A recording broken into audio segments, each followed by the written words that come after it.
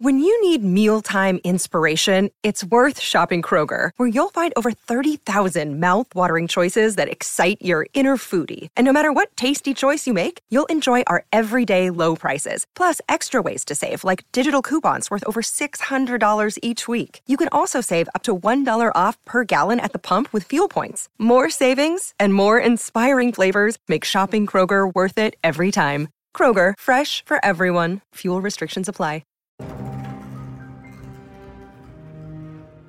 Good morning, afternoon, or evening, and welcome to the Bloody Disgusting Network. The following show is just horrifying. Beware.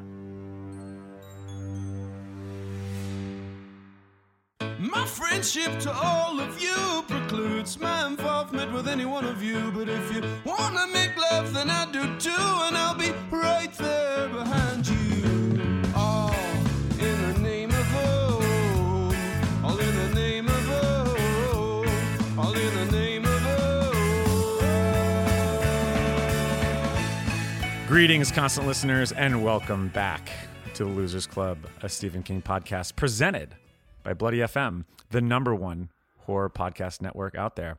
I'm your host, Michael Monroeville Mall Rothman, and today we're heading back out to Nebraska to discuss The Children of the Corn. Now, to clarify, we're not talking about Fritz Kirsch's, I knew I was going to fuck his name up, 1984 adaptation Off to a great start. of the same name that stars Linda Hamilton and the hunky bicyclists from Singles. And we're also not going to be talking about Donald P. Borchers' 2009 slasher bearing the same name and starring the great David Anders and Preston Bailey.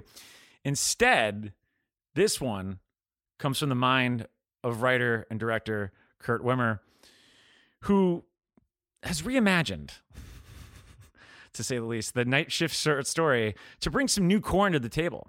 And I want to read the synopsis for you. A psychopathic 12-year-old girl in a small town in Nebraska recruits all the other children and goes on a bloody rampage, killing the corrupt adults and anyone else who opposes her. A bright high schooler who won't go along with the plan is the town's only hope of survival. So, look, clearly not your grandpappy's corn. No siree. So, for those keeping count, this marks the third film to bear the sole Children of the Corn name, and yet it's also the 11th entry in what has become the longest and most expansive franchise in King's Dominion, if you could believe it or not. Sorry, The Shining's only got two entries. Salem's Lot has two, and Corn. Well, three if you count the miniseries. That is true, but I think that's more of a remake. So I guess they all count in the sense because this is I guess the 2009 one you count as a remake. Anyway, Corn is the longest, and it's winning, and this is what we're going to be talking about today. And we're going to be talking all about this film, and we're also going to be talking about the franchise, as we always do whenever Corn is brought to the table. But before we huck and shuck anything, I've got to introduce the children of the club. From Chicago, but born in Michigan, not too far from rock and roll Detroit, Rock and Randall, tell us your favorite Corn product, and if you've ever seen every Corn entry in the Children of the Corn franchise. Hey, it's Rock and Randall Fieldy Colburn. Corn. Anybody get the reference? Fieldy, yeah, from the Come on, the band Corn. Yeah, from the hit band Korn. Yeah. So that was my nod to Korn with a K. Yeah. Anyways, Rock and Randall here. Happy to be here. Yeah, I was gonna go with Head, but that seemed vaguer. Like, I feel like there's a lot of people called Head. Like, people might think I'm referencing like So I Married an Axe That's Murderer true. or something. That's true. Yeah. So okay.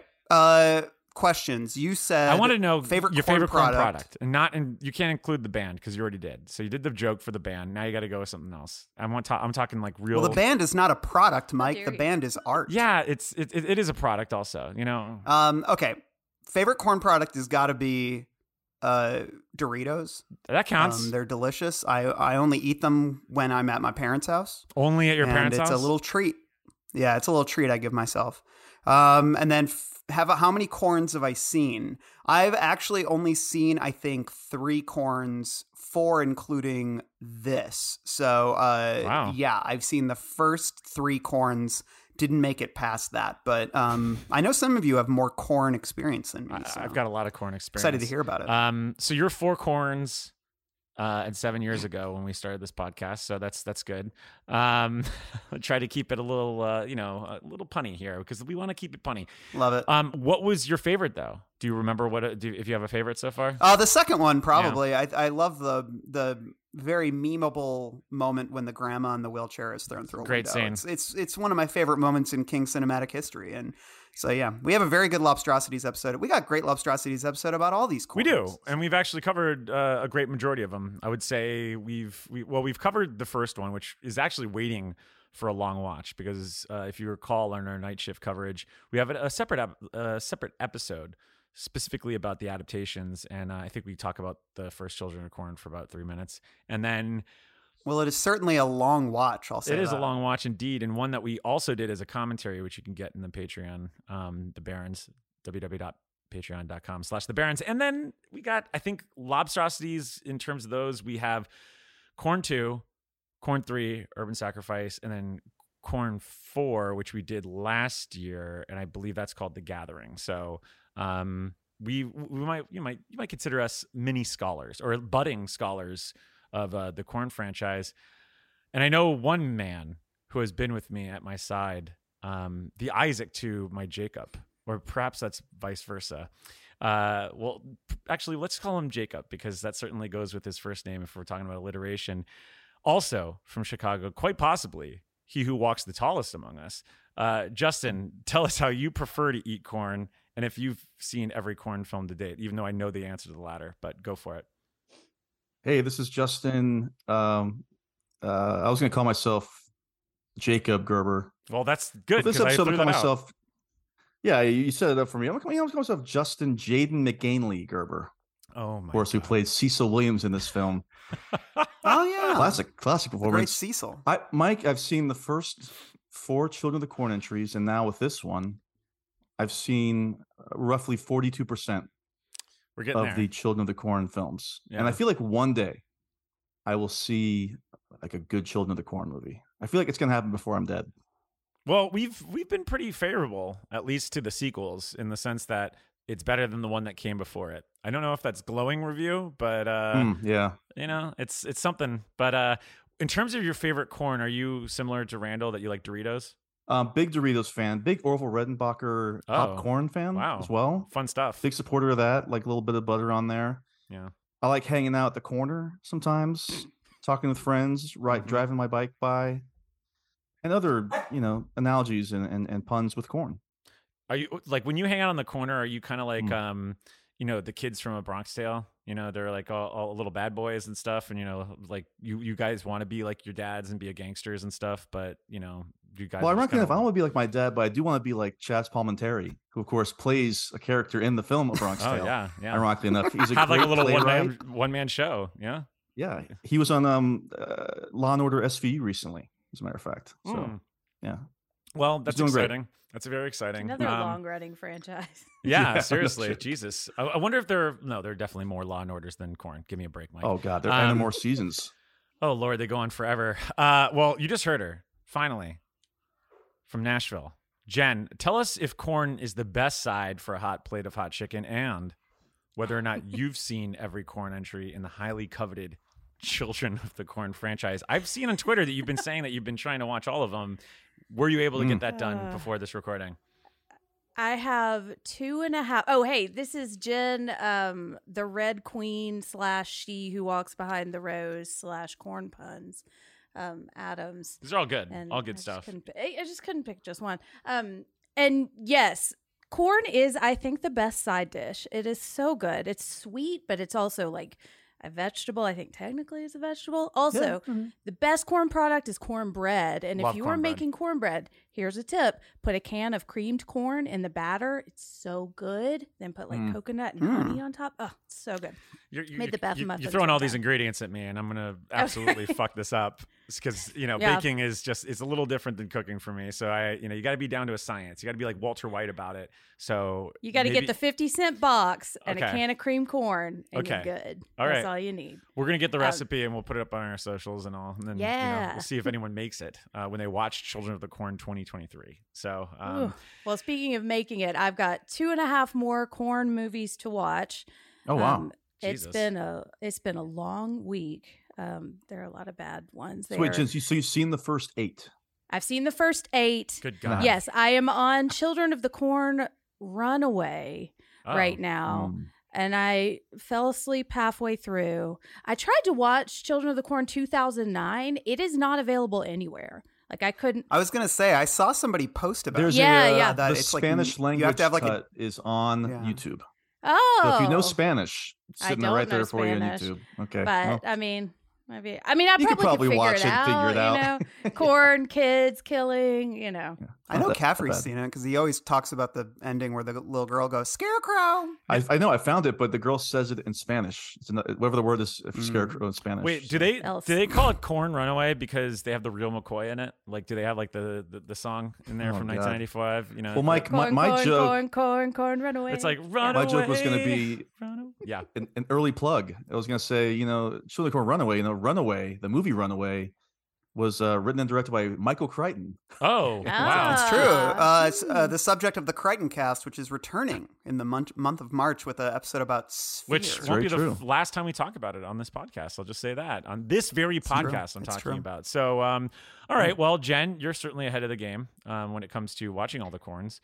Are you doing an article about something, or are you just doing it for? Okay. I'm writing the most bananas things that happen in the Corn franchise, and there's steep competition because this franchise is nuts and makes no sense. Does this entry that we're going to be talking about today, again, the third eponymous Corn film, not since Halloween, actually now it's tied with Halloween as having the same titles over and over again in the franchise. Really exciting. Fun. So does this have any moments in this movie that's going to make the list, you think, or at least in the running? I think that there are a couple that I think are going to make the list. Yeah, and this one is by far better than a lot of the later Corns. It's some of them are like, if you think some of the Hellraiser sequels are bad, then watch some of the Corns. And you sat through all of those. I watched all the Hellraiser sequels too. Fall. I know. Yeah. Well, as I said earlier in my spiel, which was scripted, by the way, if you couldn't tell from my monotonous talking, and then which went into conversational talking. That's called scripting. This is the 11th installment of the Corn franchise. 12th, though, if you count the horror video anthology entry from 1983. There's a short film called Disciples of the Crow. It's from 1983, which means it was a year before the Fritz Spiel, or whatever his name is, that I fucked up earlier. Fritz Spiel. Yeah, Fritz Spiel. What's his name? Oh, Fritz Kirsch. His name is Fritz Kirsch. Fritz Kirsch. Okay. Why wasn't it Irvin Kershner? That would have been cool. Good follow-up to probably Empire. Okay, so I'm not counting that. I don't think that counts. It's a short film. We're not talking about short films here. We're talking about feature-length films. And look, that is kind of that's the dare that all these filmmakers take is, how do you take this short story from Night Shift, which you could probably finish between, walking 3 blocks. It's very short, How do you take that and make an 8th entry into this franchise, or a 9th and a 10th and 11th? And they all have to be at least 80 to 90 minutes. And look, there's been multiple filmmakers that have been able to do it. Kurt Wimmer is just the latest one to do it. My question to all of you before we get into the meat, or should I say, what I'm trying to think, the cornmeal of this movie. Nice. Why does this keep happening? Like, how is this short story warranted so many movies? Like, and like, what do you even expect at this point from these Corn movies? Jen, you've watched pretty much all of them now at this point. Are your expectations like, below the fucking surface, going into the next entry, or do you actually kind of have some sort of gauge in your head, like, not up to my standards at this point? What is it? What do you expect? It helps if your bar is in the dirt, then you're gonna be good with this franchise. Like, I just want to see some kids killing people in Corn. Yeah, and if you give me that, I'm good. So your expectations are 6 feet under, like the adults in this movie, for the most part. Yes. Okay. Randall, what about you? Are you've seen an old woman in a wheelchair being thrown out of a building in Corn 2. The good old days. No, she's thrown into a building. Oh, thrown into the building. Okay, so I stand corrected. Yeah. Hashtag Vampire Weekend. No, I think the appeal of this franchise is it's kids killing adults, which like that's sort of baked into the premise. And I think that's maybe what like the one thread that and, a rural setting, aside from urban sacrifice, of course, is the thread through which these things all carry. So I think there is an appeal in the taboo idea of a child murdering the adults. And I think that there is something irresistible about that for young people. I do know this, like, I didn't see Corn 1, the Fritz one, until I was in my 20s. And I really didn't like it. I thought it was very dull, and not particularly interesting. But my niece saw it, and when she was really young, like maybe 12 or 13, and she loved it. And I do think that maybe if you see it at the right age, if it's, you're young, you're just getting into horror, I do think that premise, that idea of like the kids killing the adults is, and sort of running amok in this town, right? Like they have this whole town to themselves because they've killed all the adults. I do think that is a compelling premise for young audiences. So, and I think these movies probably, I mean, just based on anecdotal evidence, I imagine that maybe they are very popular with younger audiences. I mean, these were the kind of movies that you used to get like straight to video in at Blockbuster, right? Like that's how I watched a couple of those early ones. And I think this movie is kind of true to that spirit where it's not trying to be some kind of elevated horror movie. It's very much, to me, feels like there's only 1 or 2 copies of it at the video store. And you snagged one on a Friday night because everything else was gone.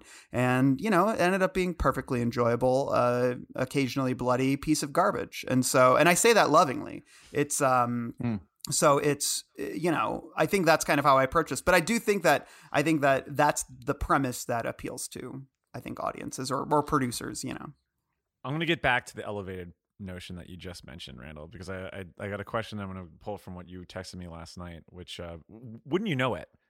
The Losers After Dark. We're talking still about Stephen King, and we were texting about Children of the Corn at 1 a.m. So we talk congratulations, about Corn Kurt. Often. You got us into the discourse. But Justin, why do you think this franchise is so goddamn enduring? And I can't believe I'm using franchise to describe the Children of the Corn. Well, movies, Mike, that's the thing, right? Is that even though it's technically a franchise, this is the only horror franchise I can think of that you can just pick up and watch the 7th entry and never have to watch another movie. Yeah. There's absolutely no connective tissue between any of the movies. I guess the second I thought one Isaac was in a couple of them. Yeah, but there's some crossover occasionally. Isaac's in the 6th one, but I mean, he has nothing to do with the 5th, 4th, 3rd, or 2nd one. You know what I mean? But his shadow falls across them. Oh yeah, you can't forget. We were always waiting for him to come back in '96 at First Run Video. Well, we're gonna get some A-listers to come back for the 12th Corn. We'll get like Charlize Theron. We'll get Naomi Watts. She'll reprise. We'll have to role. talk about who do we think the A-listers in this movie that's going to show up at the Academy Awards in a couple of years. That's what I'm looking forward to talking about. Yeah, but no, I think it's endured because every single movie is essentially a soft remake. Yeah. It's not trying to continue on. That's the thing. Yeah, kids kill adults. That's what's going on in the corn. Yeah, exactly. Yeah. Jen, it's like the title itself, I think, just carries a lot of weight and like rentability, because Children of the Corn, like you know exactly what you're getting. And I mean, just put like a sickle on the cover and you're good. Like there's like an element of like Wicker Man or Texas Chainsaw Massacre. Now it's not nearly as good as either of those movies, but like there's that feeling of like paganism or like getting lost in the wilderness of nothingness, that I think is really appealing also. Yeah, I think that's the big point of like that's in addition to the kids killing adults, is that it's the breakdown element of it all. Like now, granted, that's not really the case in this one. I think out of all the entries, I think the first one is obviously that's a big part of it, because that's what the short story is you've broken down in this weird fucking town where the kids are a bunch of assholes. But I think it's funny. I have in my notes that the little girl, I just wrote, wow, this girl's just a real bitch, huh? Yeah, she's kind of a jerk. But hold that thought. Oh, see, I wrote, I love her. I want to be her. Oh my God, that's a problem here. I think that there are some things to talk about in terms of the roles that the adults play in this movie versus the roles the adults play in the earlier entries, though. Yes. We'll save that for the heroes and villains point, because I think that's a good point to bring up, because let's just say we have team adults and team kids, maybe perhaps here, maybe not even team adults, but team not that girl. So because she's maybe the other one that looks like Ellie Sattler. I'm just in the stands watching the two teams. That's true. Yeah, it's like technically there's 3 teams. Yeah. Oh yeah, you're right. The good kids. Because there's like the teens. Well, there's still like about to go to colleges. Then there's the kids. Then there's the adults. They turn absolutely useless. They can't come up with a plan and do anything. Randall, you were gonna say? I have a question. Yeah, go for it. Can somebody? You read the synopsis earlier. Mm-hmm. Yeah. And I gotta be honest, Mike. It's not the best synopsis. I'm an adult man, and I didn't fully know what was happening through much of this movie. Can somebody break it down? Specifically, was very confusing. I think I got the hang of it. I got the hang of it halfway through, but can somebody explain just break down the plot for me, Jen? I got 2 sentences. Or Justin? Okay. Because I actually wrote this down because Randall, no joke, I was also trying to keep track of what was going on. I was watching like Michael Clayton. Okay, so like a big, like we'll call it Big Corn, like a big corn company came to town with promises, and the chemicals that were being used to grow the corn ended up actually killing the corn. Yep. And so then, I mean, this gets really in depth. I was kind of surprised at first and impressed for a little bit. There's some real economics. So then the town, there really is. I was like, oh, this is actually like a West Wing episode, you know? It really was. I'm not kidding. It's Tony Gilroy. So then they were offered, they were proposed to accept subsidies from the government, which is always a smart thing to do. But to do that, they would no longer grow corn. Yeah. So that was the catch, that they were going to basically destroy all the corn, which would be great for the short term because they would get paid money. A lot of people were planning on leaving, but ultimately, once you use up all that money and your city's known for the corn, what are you going to do now? Well, which I think is a good commentary and some stuff that's going on. It Cornentary. is, to ask Michigan man himself, Randall. We know that in the automotive industry or the automotive industry was taken out of Detroit. Not too great for that city, right? They kind of struggled a little bit until RoboCop came around. Yeah. Okay.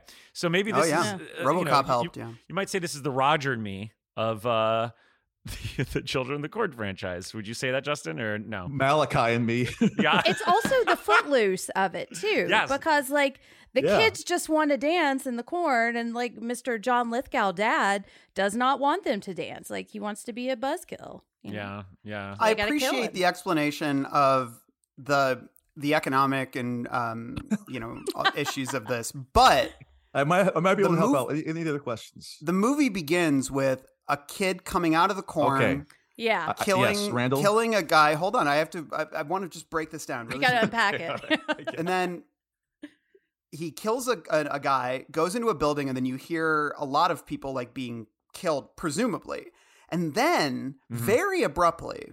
The adults are pumping some kind of gas into like an orphanage or something, and then the kids are all laying there, I think dead. Like these were all these kids, and then the movie kind of gets into the big corn aspect, and I felt a little bit adrift when it comes to the multiple scenes of mass murder that kicked off the movie. Yeah, I believe that's the same location. Or maybe I'm wrong. Okay. I think the kid went into the backyard area into that orphanage and killed all the parents, or not the parents, but the supervisors of the children. Yeah. And then I feel like they were probably filmed at different locations, if we're being honest. And then when the cops showed up through the front entrance, they were pumping in gas that they were planning on just knocking out everybody. But it accidentally ended up killing everybody. Yeah.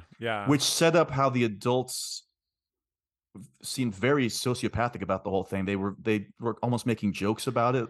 Yeah. Oopsie. Like the sheriff, or I guess was no longer going to be sheriff, was saying how, well, at least the kid caused a distraction, but no joke, Randall, that still confused me. very much. Well, why did the don't kid really who came talk out about of the it again. corn kill the guy? Let's just wait here, okay? Was he possessed? This is like you guys are like studying before we get to the library. It's like, sitting here doing your fucking. I'm trying to understand basic plot details. Well, why don't my we? library card. Well, good thing that you mentioned that because work. let's go to the Derry Public Library and figure all this fucking shit out. Mike Hanlon, if you see. Excuse me, sir. Do you have Prince Albert in a can? You do? Well, you better let the poor guy out. Yeah, Mike Hanlon, that I had to go, that I had to get cleaned up. Tell him I'll see him tonight. Get out! Last chance, Doja. Get out! Get out! All right. Jesus Christ. Here in the Derry Public Library, we're going to take all the research and notes and little index cards that we've already scribbled out in the quad, and we're going to try to figure out what the hell is going on here. So before we get into the production, before we get into Kurt Wimmer, let's figure out the story. So you're right. It does feel like there are disparate qualities here. The opening sort of feels adjacent to everything else that happens, although there is connective tissue. Yeah. I took it as there was a possession element here, and that maybe perhaps the boy was possessed by he who walks, who we'll talk about later, and then it passed on to the girl eventually, who becomes the leader, or the de facto leader of sort of sorts. Am I wrong in thinking that? And possibly, I think that it's even possible at that point she was also playing around in the corn and encountering he who walks, but he also was, and he just went ahead and made that move before the other kids did. You know what I mean? I don't know if it's necessarily passing on anything. I feel like they were all kind of becoming involved already. Yeah. Look, the corn contains multitudes. Like it does. It can possess a lot of kids. We've always said and kids that. are little too. I kind of got the impression that the orphanage was bad news in some way. Like they were, I don't know if abusing the kids or whatever. Because they very much implied the pastor did that. Yeah, the Mad Max guy. Yeah, what was that about? I don't want you to cry anymore. He was a bad boy. He's a bad boy. I mean, I think all of these parents, except for the one that we get to know, are pretty much bad. Yeah, so adults bad. Ultimately, it boils down to, as you mentioned earlier, Randall, kids killing adults. Because you can talk about the economics and all. It's going to get back to that. But here's my question, and I've wondered this from day one with the original Korn, the great 84 Korn. And even the short story. What's the end game here? Like, what are they ultimately trying to do? Are they trying to create a new society? Are they going to just live in the corn? Is the corn supposed to possess some sort of powers? Now we know, based on the implications that are put out there through King's Dominion, that he who walks is supposed to be Randall Flagg, right? I mean, we talked about that on the night shift story. So I imagine this is some when you're thinking about the larger implications of the story. As it relates to the stuff in King's Dominion, it's Randall Flagg just being a jokester or a trickster, right? But when you think of it, the actual core story of it all, like the kids, even going back to the original one, like what do they plan on doing? Like what do you really ultimately want to do here? Like I just don't really know. I mean, they're going to grow up to be adults anyway. I think it's just themselves. No, that's the thing. Remember, they reach a certain age and they go walk into the corn.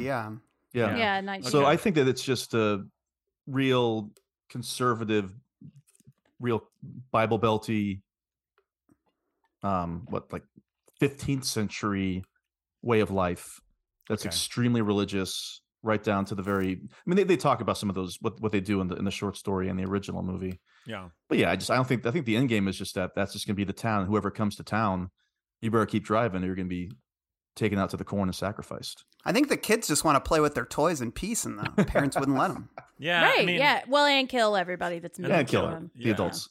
I mean, I don't know if they have necessarily like an end game. Although I think Bo implies some kind of larger plan, but I was never clear about what her plan for the corn was, except for some kind of biology thing.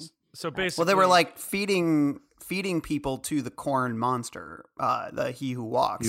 So I guess they were all just in service to that god, and so I guess that's the end game is to feed, pleasing God. Yeah, to feed. Yeah, I mean, in that case, They're just going to get really long trench coats and they're going to get on each other's shoulders. And whenever like the corn buyers come to town, they'll just load up the wagons. Like, I feel like Eden, she's got her shit together. I feel like she could run that town. You know, you love this girl way too much. And it's just, she was running the town. She's a problem. I promise that I will not kill any of you on this thing, but I do like Eden. Well, you're going to freak out because look, Karma's going to come back and then all of a sudden your kid's going to come up like a red wig tomorrow. That's true. Like, oh my God. Oh, we got to talk about the wig. You know? We're not there yet, but man. You know where we are, though? We're in the beginning. Because now that we've sorted out that it ultimately just boils down to an excuse to have kids be creepy and kill adults. Yep. Let's be real. That's what it really boils down to. I do like the idea that this is just a perpetual cycle to fulfill the deity above. Because, I mean, God, say what you will, we should fear him, right? I mean, he's all encompassing. He's all powerful.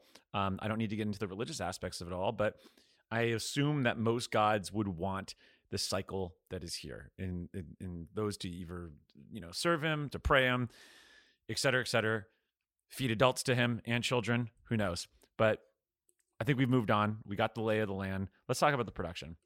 Hello, this is Jason, co-host of the All 80s Movies podcast, with a message from Factor Meals. Warmer, sunnier days are calling. Fuel up for them with Factor's no prep, no mess meals. Meet your wellness goals in time for summer, thanks to the menu of chef-crafted meals with options like Calorie Smart, Protein Plus, and Keto. Factor's fresh, never frozen meals are dietitian approved and ready to eat in just 2 minutes. So no matter how busy you are, you will always have time to enjoy nutritious, great tasting meals. With 35 different meals and more than 60 add-ons to choose from every week, you will always have new flavors to explore. Treat yourself to restaurant quality meals that feature premium ingredients like filet mignon, shrimp, and blackened salmon. Head to factormeals.com/80smovies50 and use code 80smovies50 to get 50% off your first box plus 20% off your next month. That's code 80smovies50 at factormeals.com/80smovies50 to get 50% off your first box plus 20% off your next month while your subscription is active.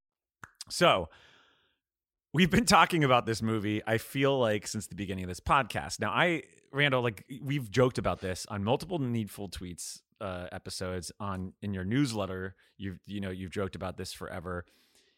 But the thing is that I feel like this was announced. I thought this was announced in 2017, but I guess it popped up in 2020 that there was going to be announced to be this remake of Children of the Corn. And producer Lucas Foster, he elaborated that it was going to be a new adaptation to King's story with, quote, almost nothing to do with it. I could have sworn we had heard about this before 2020. Am I wrong, Randall? Wasn't this for as long as I can remember, there was corn. Yeah. Right? There was going to be this new one. And then I thought that we were actually referencing the 2009 one, but no, it turned out to be this. So anyway. Well, there was a 2018 one, though, that came out. Yeah. That John Gallagher did. Mm-hmm. The guy who did Feast and one. Feast 2. Yeah, the Runaway one. Okay. It's got the girl from the newsroom in it who is the friend of Snooze the Room girl. That joke. Yeah. Tough bake. Did Aaron Sorkin write that Children of the Corn Runaway? He didn't, but the great God, I'd love a Sorkin Gallagher corn. was in the movie. They walk and talk through the corn. It's I just can't handle this Eden. She's, she has no idea what she's doing. She's an infant, and just moves around. But what are you going to say? There's Jen? an episode of The West Wing where they get stuck in Iowa or something, and they encounter some mean teens. Oh my God! Some people die, but it's none of the cast. Yeah, it's called King Corn. Oh wow! And then they have the Rob Lowe's in there, and it's just I've been in this world before. And then Mother Abigail pops up. Just takes his shirt off. I can talk. Fun movie. I can stalk. Hey, by the way, the Stan has a King connection to Children of the Corn. Anyway, we're getting lost track. We're losing track again. So, Principles of Photography. It began in New South Wales in early March 2020. Wait a minute, Mike. Hold on. Yeah. This thing was shot in during South the pandemic. Wales? Yeah, in New South Wales. I could have sworn it was shot in Nebraska. No, it was, look, it was shot Some in the good East corn Coast effects for you. in the East Coast of Australia. Wow. Yeah, how about that? Could you believe it? And it was Can't shot believe it. at the beginning of the COVID-19 pandemic, and then it wrapped Perfect. that June. I don't know. I know you joke, but I actually think that this does look a little bit more middle America than most of the movies shot. I wouldn't have guessed it was set in. I don't know, man. This is the category.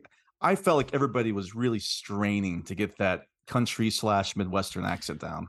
I agree with that. I could tell right away that it's shot like in New Zealand or something like that. Yeah. But I just think looks good. Yeah. You're talking about like the aesthetics. Yeah. I mean, there are a lot of these movies where it looks like they grew like 5 rows of corn on the back lot and just shipped it in, you know? Like this at least looks like it's filmed outside. Like this is an actual barn, you know, there's not like buildings on the side that they're just hiding, you know? So I thought it looked pretty good. I thought it looked more realistic than, say, last year's Texas Chainsaw Massacre, which absolutely looked like you're in, where was it, Bulgaria or something? Oh, yeah, the Bulgaria Chainsaw Massacre, absolutely. I still don't think anyone's been able to top Ty West last year, because I was actually kind of shocked to find out that was shot, I think in, was it East Europe or something like that? They did that during, I think also during the pandemic. I think it was shot in either New Zealand or Australia. Yeah, so that makes sense, you know. So I guess Pearl is the top. Pearl's at the top of the list, and then you got Children of the Corn 2023 right after it, in terms of matching Middle America. But anyway, so they filmed clearly during the beginning of the pandemic, which, by the way, success. Look, 3 years later, we're here. We did it. You know, it's the 3rd anniversary. By the time this comes out, not a fun time to revisit, and I imagine the shoot was not a fun time either, because I'm sure they were like, we're going to make this movie and we're going to do some good, and then all of a sudden the world stopped. But fortunately for them, this was the end game for all of us, wasn't it? Though it's like, we're going to get to that day when we'll know everything's good to go once the new Children of the Corn movie comes out. Well, look, I mean, this happens in Hollywood. I mean, like 9/11 happened so that, you know, Cameron Crowe could get his shots from Vanilla Sky when, you know, he wants Tom Cruise to run through the city alone. And COVID happened so that Children of the Corn 2023 could happen. So these are things. These are the sacrifices we make for pure cinema. So. But not the final sacrifice, of course. Not the final sacrifice, thank God. Which would be Children of the Corn 2. Was that 6? 2. Yeah. No, it's 2 because it's 2. The final Despite sacrifice. Being the final. Yeah. The final sacrifice was the woman in the wheelchair getting thrown through the plate. That's true. Yeah. Was she the movie ended there? I mean, did she get thrown into a diner or something so she could get a sandwich? Yeah. Get a sandwich? Okay. In the middle of a bingo game. Yeah, I feel like somebody says bingo and then somebody she goes flying through the bingo. glass. It's incredible. I would say if I'm being thrown into somewhere, it's either going to be a hospital or a diner. I get up, I brush the glass off myself, and I'm like, you know, hey, chicken salad on rye, am I right? So filming wrapped in 2020. It actually premiered at a film festival in Sarasota, Florida, in 2020, in October of 2020. Birthplace. Yeah, so Sarasota is your birthplace, right? Okay. Mm-hmm. Yeah. Your birthday is when? October 16th. Yeah. Okay, how about that? So you could have celebrated. I believe at that point it would have been your 40th birthday. You could have celebrated in your birthplace and saw Children of the Corn 2023. That was my plan, Mike. You know that. I wasn't going to go to Vegas or something. I was going to go to Sarasota, Florida, where I was born. Yeah. And where Stephen King resides half the year. That's true. Maybe he would have popped up also and been like, I'm interested we could have to see what both this new corn's going to be. Maybe King and I could have talked before the screening. Yeah. You know, you'd be like, how do you feel about all these Children of the Corn movies? Okay, so that's pretty much it for production. There's really not much there. Let's talk about Kurt. And I don't mean Cobain. I'm talking Kurt Wimmer. So veteran of the industry for quite some time. He's actually in his late 50s now. He's from Honolulu. Nice. Pretty good place. This guy has got the life. He's got the life. Yeah. So would you have rather been born in Honolulu as opposed to Sarasota, Justin? You know, I got to be honest with you. Yeah, I think so. Do you think you'd leave? I think it would have had a good time in Honolulu. Yeah. Yes, I think it would have been great. Was Honolulu one of your target destinations for the 40th? Yeah, like I said, it was going to be either Sarasota or Honolulu. Yeah, you're like, I got to see those lost locations. The world shut down, so I had to stay in Chicago. That's true. That is true. My 50th is just around the corner, and I'll be there in Honolulu and Sarasota. Well, hopefully there's a new corn at that time to really match and make it a big deal. Fingers crossed. Yeah. Well, we're keeping in Florida because that's where Kurt went. Despite being born in Honolulu, arguably the most beautiful place in the world, he decided to go to South Florida, which is where I'm from. And I could say, while very pretty, not as good as Honolulu. I'm not sure what he was doing. But anyway, he studied at University of South Florida, and he got a BFA degree in art history. moved to LA, worked for 12 years as a screenwriter, and then he directed his first film, Equilibrium. Although it's not his first film. He says it's his directorial debut, but his actual debut is his 1995 action film, One Tough Bastard, starring the great Byron Bosworth and Bruce Payne. Anyone ever seen One Tough Bastard? I've never seen this. No. People love Equilibrium, though. Oh, yeah. That was a big cult hit. That was a big DVD, VH, or DVD rental. Yeah. So I loved Equilibrium because I was really in the corner for Christian Bale. And I remember, I had never really seen Newsies and I hadn't seen Emperor of the Sun. So what I knew him from really was American Psycho because I was a huge Bret Easton Ellis head. I loved the movie. And I was like, all right, this guy's going to be huge. And it took a while for him to really take off. And I feel like Equilibrium was one of the first like follow-ups to that, where you can kind of see his range a little bit, being like, oh, wow, this guy's beating the shit out of people like Keanu Reeves. This is a pretty cool deal. I remember the movie being like pretty fine. I'm sure if I saw it now, I'd probably be like, I'd rather watch Dark City. But do you remember? Well, they have it like it's a world where people use swords instead of guns. Yeah. So you're like, oh, this should be fun. Mm-hmm. But I think there's only maybe no. I two thought it was sword like fights. Oh no, it is they the turn guns into martial arts. Yeah, they do. Gun Is that what it kata. is? Yeah, gun kata. Oh, but there's like a big sword fight at the end for some reason. Then I don't remember. It's been a while. Yeah. Well, It's on Equilibrium. I'll tell you that. Oh man. Okay. He worked on some big movies though. He worked on Sphere. He worked on the Thomas Crown Affair. He worked on The Recruit. The Recruit, starring Colin Farrell. Yeah, so he's got a hell of a roster. I'm gonna run him down real quick. So the first one you just mentioned, Sphere, Thomas Crown Affair. I know you're gonna be talking about Sphere later on, Randall. Are you a fan of the movie also? I know you're a fan of the book, but I like the movie. It's a tough book to adapt. Okay. What about Thomas Crown Affair? I like the remake. I remember enjoying that movie. I thought it was very good. Yeah. What about you? It was the Jen? best James Bond movie that Pierce Brosnan was in my opinion. Oh my god. Wow, even over Goldeneye. Jen only watches Korn movies. That's true. I do only watch Korn movies, yes. It's Korn or nothing for me. Okay. Korn and Killer Kids, yeah. Well, what about Sphere? Have you ever seen Sphere? I think I have seen Sphere at some point, like probably when it came out. But I did, Corey and I's first date was to Salt, which he also wrote. Oh, okay. That movie is so bad that we tell people our first date was to Inception because that was our second date. So That is probably a good course correct. So yeah. Look, it's an interesting career. So I'm gonna name all his. We've already talked about Thomas Crown and Sphere, which I would probably say are the top tier of his screenwriting work. Here's what else we got. Just give me a yay or nay if you've seen it. 2003's The Recruit. Randall, have you seen it? Yay. Oh, you've seen The Recruit? Yeah. Okay. What do you good or bad? Yeah. Okay. There you go. Jen, Banshees of Inisherin was better. Nay. Hot take. Well, I would say so. Yeah. Let's see. Martin McDonagh or Kurt Wimmer? How about that? Jen, Recruit. Yeah or nay? Nay. Nay. Okay. Fine. Moving on. 2008 Street Kings. Yay or nay? Anyone? Nay. Anyone yay? Nay. No yays. Oh my God. No Street Kings. Okay. What about? Is it about the street toughs from Seinfeld? The Van Patten Van Buren Boys? The Van Buren Boys. Yeah. No, the guys who steal the armoire. Oh, yeah. Problem? Yeah. I'm not going to Hey, imitate. there's a King connection there. That one guy, isn't he in The Outsider? Yes. Yeah, he's in The Yeah. Outsider. Sure is. Great How actor. about that? Oh, good, Great good actor. actor. Okay. So 2009's Law-Abiding Citizen. Yay or nay? Never Nay. heard of it. I've been wanting to see this. It's got a fan base. It does. It's a Gerard Butler movie. Yeah. Oh. Sure is. Yeah. I think it's kind of like a get off my lawn movie, but I kind of like those. Well, he's a Yeah, law-abiding citizen, you know. That is true. You know, Yeah. you gotta, you can't trespass. Jen mentioned she'd seen Salt, and then Alan Smithy the date. Is she the only one Tough that's seen beat. Salt? I haven't seen it. No, I've never seen No Salt. deal. Never saw it. It's I use it on food though. More of a pepper That's guy. true. It is good.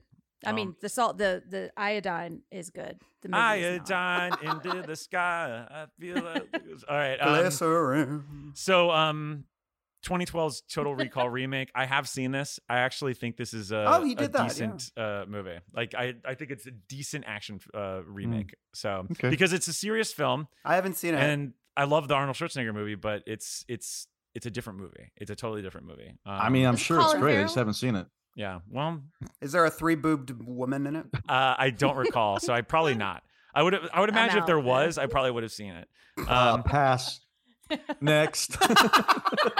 2015's Point Break. You can't Mike, I improve didn't see the upon. Point You Break can't remake. improve You upon I know. perfection. Yeah. Okay. Okay. So we haven't seen that. All right. So and then last, also tied with a Spell. Anyone seen Spell? No, but it sounds like something I would like. Okay. What's it So about? Why would you like it? Because it's called Spell. Spell can Because mean it's many like things, Jen. maybe it's a witch. She likes witches. She loves it's witches. It could like also be about a bee or spelling something. bee. That's true. That's the price, or that's the risk you take when you watch a movie called True. Spell. I never know anything about a movie when I watch it except for the title. So Exactly. Sack There's lunch? no way to Spell know. salt. Yeah. All right. So clearly we have no agency here to talk about Kurt Wimmer. Zero. I've seen Equilibrium, and I've seen the Total Recall remake, and you've seen Salt, Jen, even though you don't want us to know.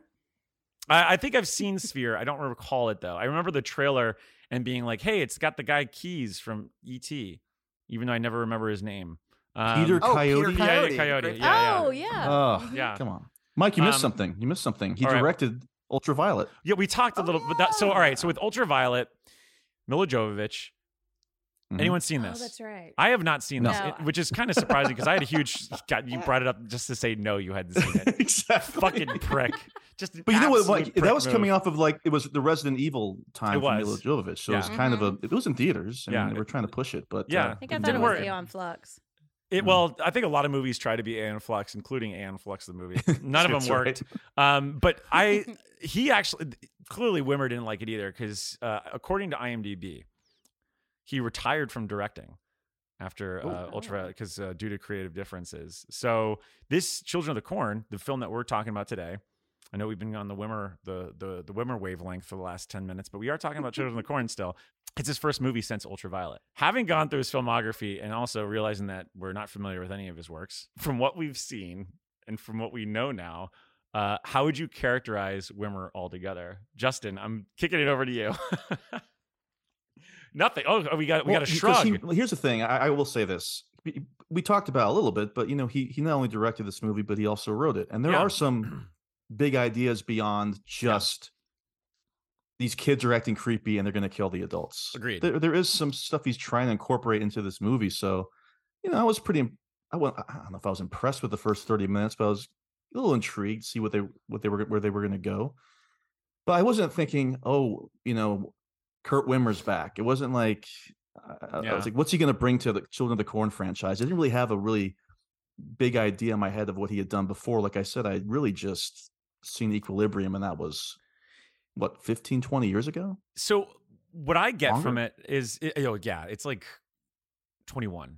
I think it's a 2002 movie. I'm pretty sure. Oh wow, yeah. So 20 yeah, years ago, I feel like he's very high concept though, because if you look at like all these movies that we have here, they seem to be, I don't know, they kind of have these, they take these staples, so to speak, and they add some sort of post-aughts edge to it a little bit. I mean, granted, you look at like Sphere and Thomas Crown Affair; those are so far removed from the works that I just read off from 2003 to now. Like, I feel like you could actually put that in a set, like a wall. You remember in Walmart when they would have like 8 movies in one DVD?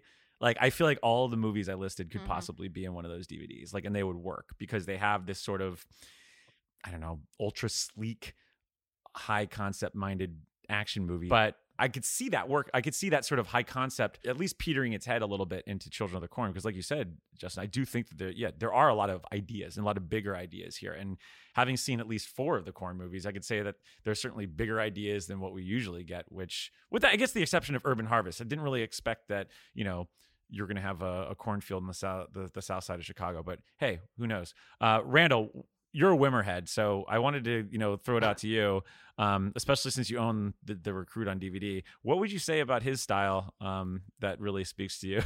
I don't know if I have a lot of thoughts about his. I don't think if I have a lot of thoughts about his style. I just think he's had a really interesting career. Like, I think the diversity of projects he's worked on, and I don't know. He just strikes me as kind of like a Hollywood journeyman who's probably got a lot of good stories. And I don't know. He's got a cult hit under his belt, and he's worked on. I don't know. Like I'd be fascinated to know what it's like to work on those remakes of movies like Total Recall and Point Break, which already have cult fandoms. I don't know. It's like an interesting career. I mean, I think his style of movie is not particularly my bag. But, you know, he's got a vision at least. So I give him that. Well, I think if you look at the 90s stuff, I'm sure a lot of that was just, like a hired gun to come in and work on a big project. Because he's not, I think he gets a lot of co-writing credits with other people, but, he probably worked on a draft here or there. Like most movies are made that way. So, you're right. Because like in Sphere, he only got an adaptation by. It was actually, the screenplay was actually by Stephen Hauser and Paul Attanasio. And I'm looking at Thomas Crown right now, and it's also a collaboration there. It's like with Leslie Dixon, and the story was by Alan Trustman. So, which is obviously because it's based on the 1968 film. But what does that mean though? Adaptation by? I'm interested in what that means, because maybe he did take a first crack at it, and then it became ultimately a different screenplay. Well, adaptation means if it's a sequel or if it's how do they explain this? Like, the Academy Awards was weird because Glass Onion was nominated for Best Adapted Screenplay, even though it's not based on anything, but it's a sequel to a previously existing movie. So I think it's... Yeah, but it's like on Sphere, though, it's like other guys were credited as writers, and he was credited as the adapter. That is true. Maybe that was like bridging between the book or the... We're going to have to watch the opening credits to figure this out, because I've never heard of that before. Just adapted by and written or screen story by. Well, hey. We'll know soon enough. Constant listeners, while you're sitting there thinking like, God, where are they going to go next? I hope that you appreciate what we're able to do here, which is that we took a movie that was released in 2023, and we've just actually spent 20 minutes of your life talking about movies that came out, in the last 25 years, including a movie that has absolutely nothing to do with anything with Korn, Sphere.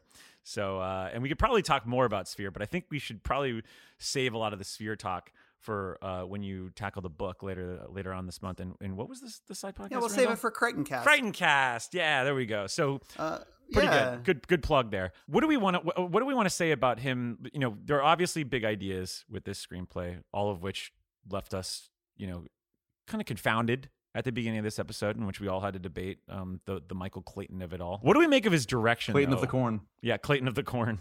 In terms of his direction, I don't know. I thought there's some solid shots in this movie at the very least. It didn't necessarily feel like a cheap movie to me. And I can't say that. I can't say the same with a lot of the. Yeah, I think it does. It looks a lot better than some of the Korn movies I have seen. I'll say that.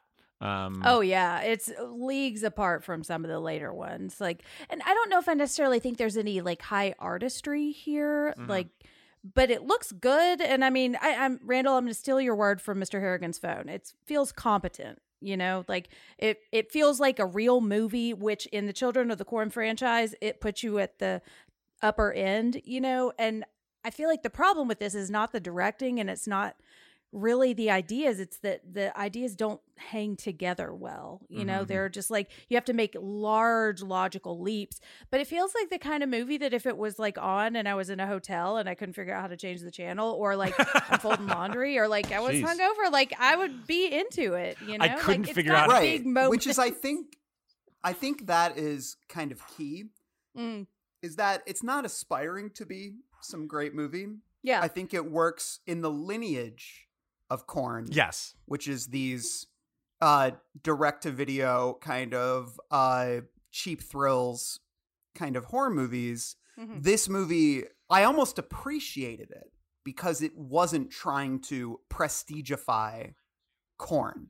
It was like, this is a movie about kids killing adults in gruesome ways. There was a little bit of a little bit of timely. They work in the big Korn kind of aspect, which is cool. I appreciate that little texture to the world. But ultimately, this is various ways to kill adults, and then we get a creature. And I guess I was curious. Like, I think the only place where I felt like I could see the seams, obviously, was I think the creature probably was great in theory, but obviously the CGI budget wasn't there. I didn't hate it because I love a creature, even if the CGI is a little shoddy. But is this the first Korn to have a creature? So that's what I think that's a good pivot too, because I wanted to, Jen, you've seen most of them. And I feel like this is the big thing that's bringing to the table is that the He Who Walks, we're actually having a physical manifestation. I feel like the second one does show a big green corn monster at the end. I may have been dozing. There's something going on there where like floating through like red bubbles from I very vaguely remember from that second movie. But in the first movie, there's some weird one. CGI. Is it just light though? It is light, and it's the hill of dirt that is like the big gopher kind of thing, that's right. you know? So really this is the first time we are actually seeing Who Walks as an actual character in the movie. And Randall, I agree with you. Like that's the only part that I was really like, oh, that doesn't look great. But when you just see just a piece, it didn't look bad. And I was like, ooh, this is kind of cool. And then when we see his whole face, I was like, oh, this is Transformers corn style, you know? I agree. I think the initial times you see him in the barn specifically, it's dark, first of all. You can't really see him that well. You're either just seeing his arms or just seeing his legs. And then briefly when he's dragging that news reporter away, I thought, oh, this is kind of restrained. Yeah. But then they went too far. And that close-up of it in the corn, I was like, come on, what is this thing? Well, you could crack this up too.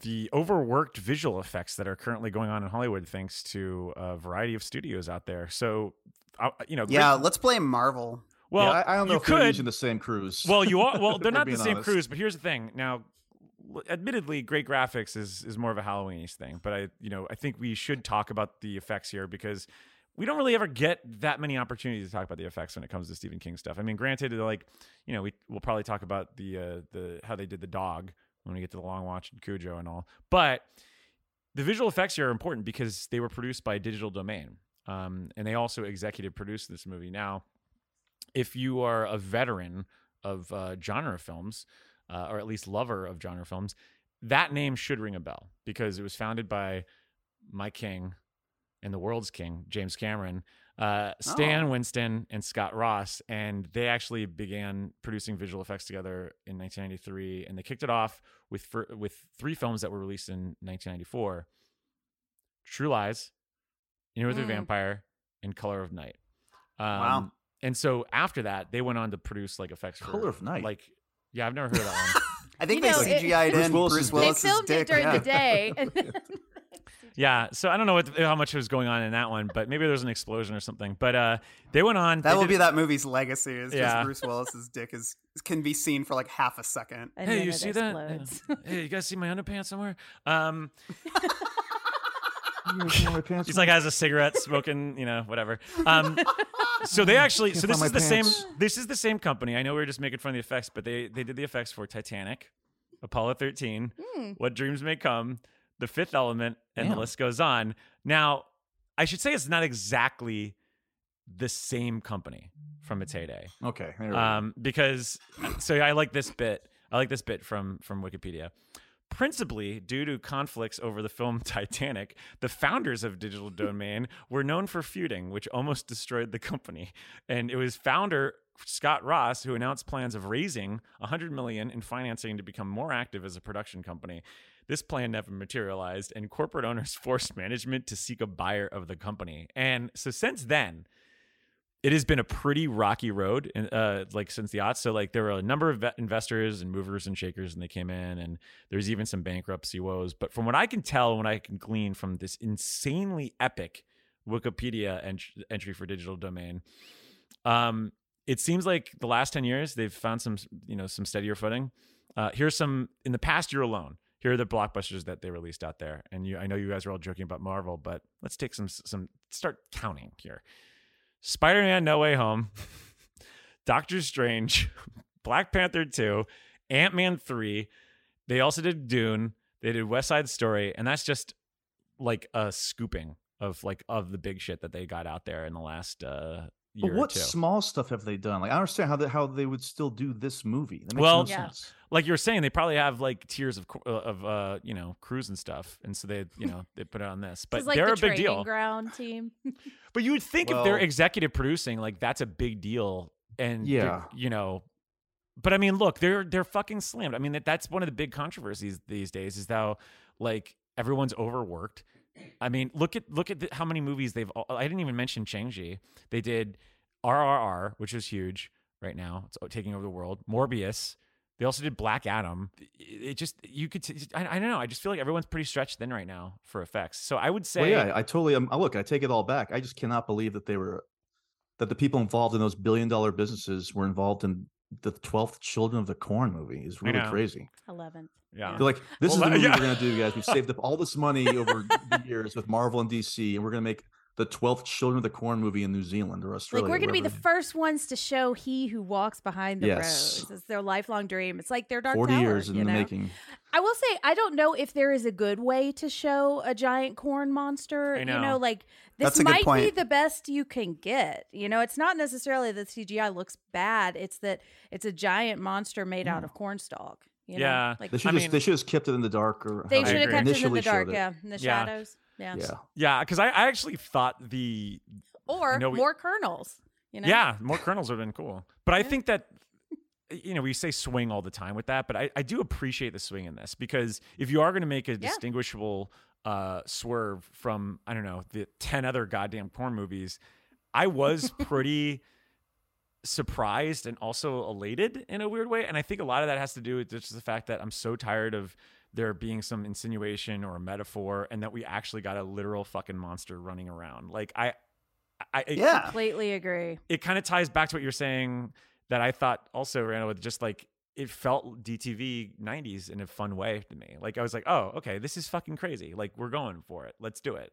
And it's also gnarly. I mean, like, the deaths that are involved with He Who Walks, vicious. Like, I mean, it's kind of, this is one batch of corn kids I don't want to fucking mess with. Like, compared to like the first one, at least I could like push the kids down and be like, get the fuck away from me. Like, this one, no deal. Like, you're gonna either be burned alive, ripped apart, buried, or eaten by whatever this fucking thing is. So, I don't know. You get terrified. One of the girls like terrifies a lady. You know, terrify kills. Or you got to walk the plank. You know. So anyway. Yeah, I think my biggest issue with the direction was, and I think you glanced at this, Jen, a little bit, is that there's kind of a inelegance to the plotting and the sequencing. Like, I think that's where I was getting at the beginning, where like all these major events happen within like 5 minutes at the beginning, and then there isn't a lot of follow through in terms, like, we kind of just get thrust into a world that doesn't seem to truly acknowledge those first 5 minutes. And I think I struggled with that. Like, I needed a little bit more recognition of what that event was, how it was rippling throughout the town.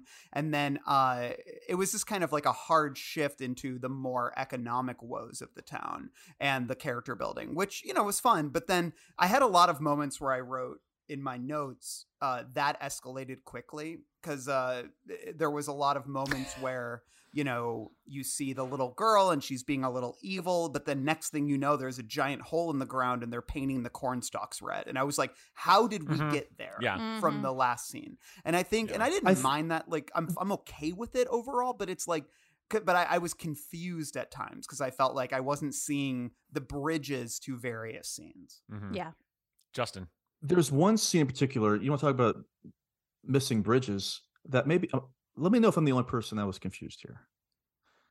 Okay, so they're all the adults, well, like not all the adults, I guess. A lot of the adults are in that cell. And they come in with the same gas that was used to nullify the hostage situation. And so the gas works there, and then doesn't it just cut to a different group of adults in the ditch? I was confused about this. That to me, so when they're all buried and she's like grabbing that person's hand, I thought that was her father. But no, those I thought other that adults was her mom. It was. It is. Yeah. I thought the people in the jail cell were the people in the hole. Exactly. That's what I thought too. Confusion. Well, some of them, because the dad and the preacher get saved, yeah, but a number of them were still in the cell. Also, I like, was very confused by that. I just thought that everybody load I thought up they were a wagon all or drugged. something. Well, I just understand they were all drugged. Why did they only take?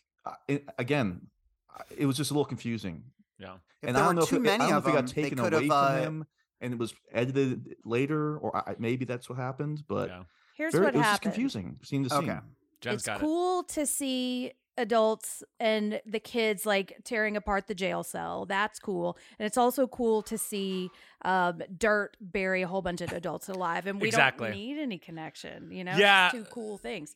But It's almost like they did this. The way it's shot, it's presented like, well, they knocked them out and then they all woke up in the ditch. Yeah. That's what I thought. And to Jen's point, but to Jen's point, it's like they did that, and then they're like, "Oh shit, we don't have any more adults to kill in the jail cell." Right. Yeah, but it's let's act like it doesn't make any sense. Let's just say for let's just say there are a bunch of agree, adults that lingered around. Yeah, no, I agree. It's plotting wise is probably the biggest mark I have on it is that there are a lot of great ideas, but B, the tissue between the limbs here is just not there. It's just the ligaments are just all. Well, all those kids are killed at that preschool, and then like the next week they're just talking about what are we going to do about this corn? Like there's no mention about these. That was where I struggled. You'd think it was. I didn't realize they were dead until the end. Yeah, they were all dead. They died. Yeah. I looked at the newspaper article at the beginning of the movie. Yeah, along with that, it's like that's where I was wondering if there was time jumping going on a couple times because. Like, was that flash forwarding the opening? Because then there were scenes, and we don't have to dig into this right now, but there were some scenes where Eden had bright red hair that looked like a wig. And then the next scene, well, did we see her get the wig or put the wig on? Because the next scene she would have pigtails. It's because she's talking about the queen, the Red Queen, the puzzle, after her parents are dead. Or I think so she was an orphan living in the home. Yeah. Okay. Yes, it was a wig. Yeah, it's like her sheriff's badge. Because she was fascinated with the Red Queen after that. Let's look. We're talking a lot about characters, so why don't we just jump into the right section for this? In a little Heroes section and Wigs. Heroes and Wigs. I'm gonna have to kill this fucking clown. Welcome to the Losers Club, asshole! Here in Heroes and Wigs, we talk about the good guys and the bad hair jobs. And then let's just say that everyone's got a bad hair day in this Nebraska small town. I don't know where to start here because I'll be honest. When I started doing notes for this, I had a lot of notes for Elena Kampouris, who looks like Ellie Sattler from Jurassic Park throughout this entire movie. And then I had a couple of notes here and there for some of the town's members, but really it comes down to like Bolene, the other Bolene girl. Is it Bolin? Other Bolin? Oh my God. Yeah. Bo. They just call her Bo the whole time. I didn't realize her name was Bolin. She's the other Bolene girl. What? She is the other Bolin. Yeah. And then there's Eden Edwards. There's like the two principals there, the good and the bad. And then you got some townspeople. So, we're already in the weeds. I've got some mini notes on some of these other people. I've got some mini notes. Okay. Where do we want to start? Because I feel like we were just talking about how we don't really understand some of the pacing and the plotting in a lot of this movie. I think maybe we just say there's some missing tissue here. Maybe there's some missing kernels if we're going to stay on theme. Yeah. Do we want to talk more about some kernels in the bag didn't pop? They didn't pop too much, and that happens sometimes. I'll be quite honest. I put that popcorn button on my microwave sometimes. It doesn't get all the kernels, and I'm totally fine with that sometimes because sometimes I get enough taste, and this movie did that for me. So let's talk about the lead, Elena Kampouris, Bolene Williams. So I thought she was a pretty strong final girl. I'll be honest with you. I thought that out of all of the performances in this movie, she at least grounded it enough for me. Like I was with her. I got it. I thought she had an interesting, tough and paternal sort of instinct that went, well beyond her would-be age. And I kind of like that they really take her through the ringer here. I mean, she loses like all her fucking friends. All her plans fall wayside, even down to the very end.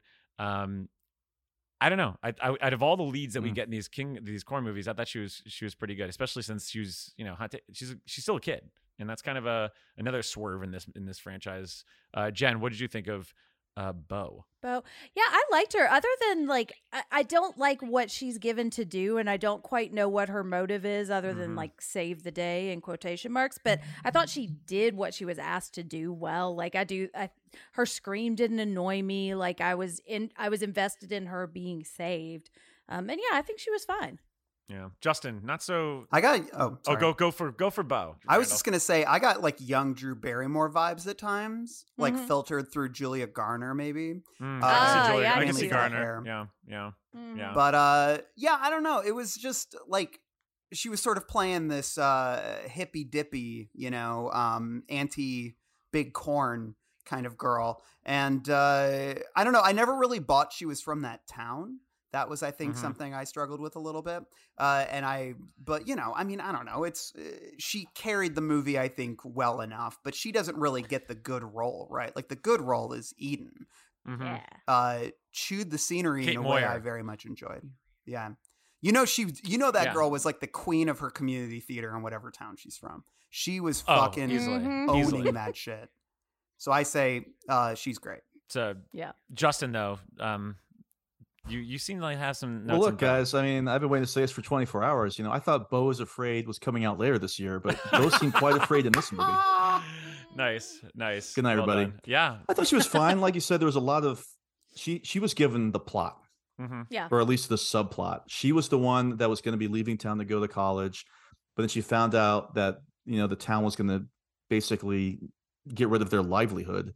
And this is where it also got a little confusing, is that she was going to lock up her dad and take him to the town hall to have another vote about whether or not to accept the subsidies. Oh, they're going to have a mock trial. A mock trial.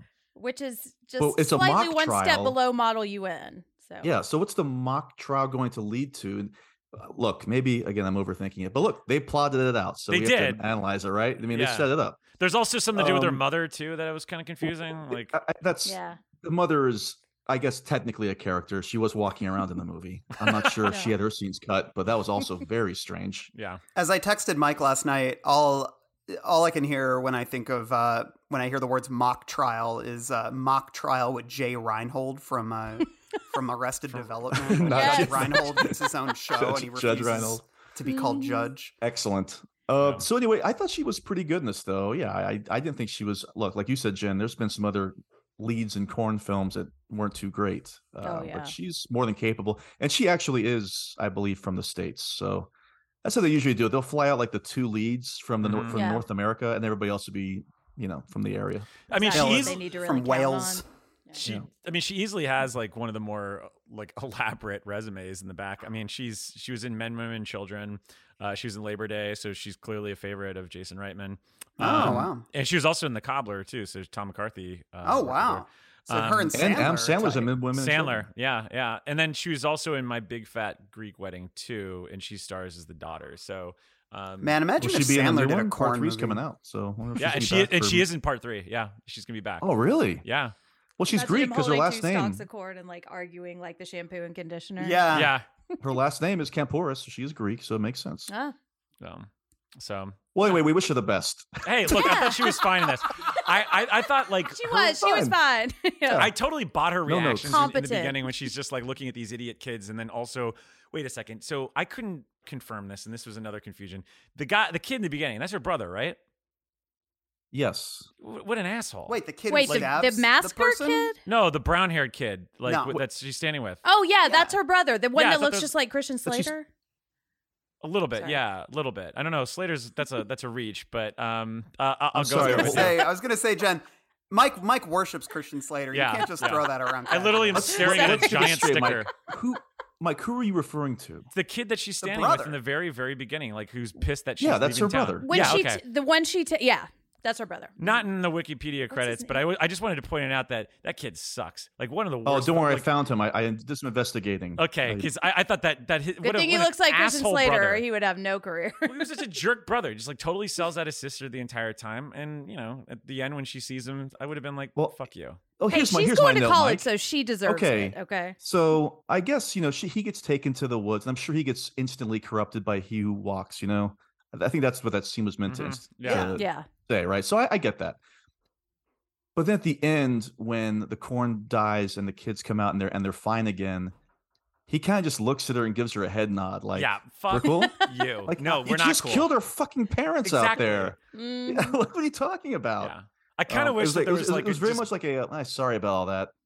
Yeah. You know, lost control. Yeah. Oh, by the way, his name is the character's name is Cecil Williams. Oh, right, Cecil. And that was my nickname at the beginning of the episode, played by Yeah. Jaden McGanley. Yeah, not a fan. I wasn't a fan. I thought he was a jerk of a brother. I have I got some siblings. I thought I would never sell him out like this. And even that early on, like he's like Very being selfish. vindictive, like that she's leaving, and it's like, well, they're going to be the only friends I have in this town. It's like, okay, so what? You want this little kid to fucking jump off a plank? Like, what a fucking sociopath. Mike, Mike, it sounds like you're mad at the character, which means the character did its job. Like, yeah, you're supporting. You're is saying that this kid is a from great Canada or performance. what? Though I mean, but then the know, movie, that kid was not from Canadian fucker. But to Justin's point, the movie at the end wants you to like the kid again. Like, oh look, they're back. You know, like no, everything's fine. Hey, look, it's you know, at the end, everyone's learned a lesson. We're all better off. And hey, you know, who wants your parents around anyways? They just steal you. They take your toys away. They make you go to church. They just don't understand. Well, let's talk about Eden just a little bit more. Speaking of the ending, I feel like the ending of this movie also is trying to make you feel bad for her because she's like kind of this, you know, she's the servant of he who walks. I didn't buy it. I thought Eden was a little shit and she deserved the fate that she got. So I didn't feel bad about that either. So and to what your point, is up with the ending of this movie though? Oh God, I thought that was at least going to be a nightmare, but yes, it was real. It's not. I know. Well, yeah, I have some grievances in that one, but yikes. I thought. Go ahead, Mike. I thought Eden was strong here, but to you piggyback on this, Randall, because I know that you've got some thoughts on Eden. But well, clearly there was more going on than just he. It wasn't just he who walks possession, right? Because all he who walks wants is to be fed. So the adults need to march in the corn or be buried in the ground, I guess. You know, some way that they need to commune with the soil, so he who walks can consume them. Whereas she was getting a little bit of revenge on her own. She was, did she need to pluck out the pastor's eye and then eat the eye? Yeah, that was a little I don't know. Like, that seems, I mean, granted, they did imply that there was some untoward behavior going on. But, so, hey, I support her in this. But it seems to me that she was a bit homicidal and a bit nutty outside of the possession. So I don't think this girl is all innocent, by the way. No. She's been getting like a polarizing reaction. And I totally get if people are kind of turned off by this performance. But when you compare her to the other kid antagonists of the movies, they're all very much like hands behind their backs and just very polite. And there's a front going on. But with her, it's like this laissez-faire. Yeah, I'm the bad girl. I'm the evil girl. She's an evil little bitch. I kind of liked that take on the main villain. I did too. I thought she did a pretty good job. You hate her upon the arrival. best part of the movie. Yeah.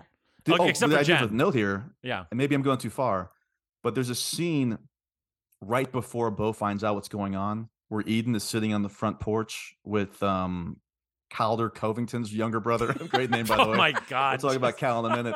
And if you notice this, so it's the little girl and the little boy, and her name is Eden, and she's eating an apple. Uh-huh. And I thought, were they trying to say that this is like the beginning of the new civilization there? Maybe I'm reading too much into it. I like that. Oh, I think no. that's cool. Yeah. Oh, I do too. Eden had to deliver some truly bad lines that I think she sold with gusto.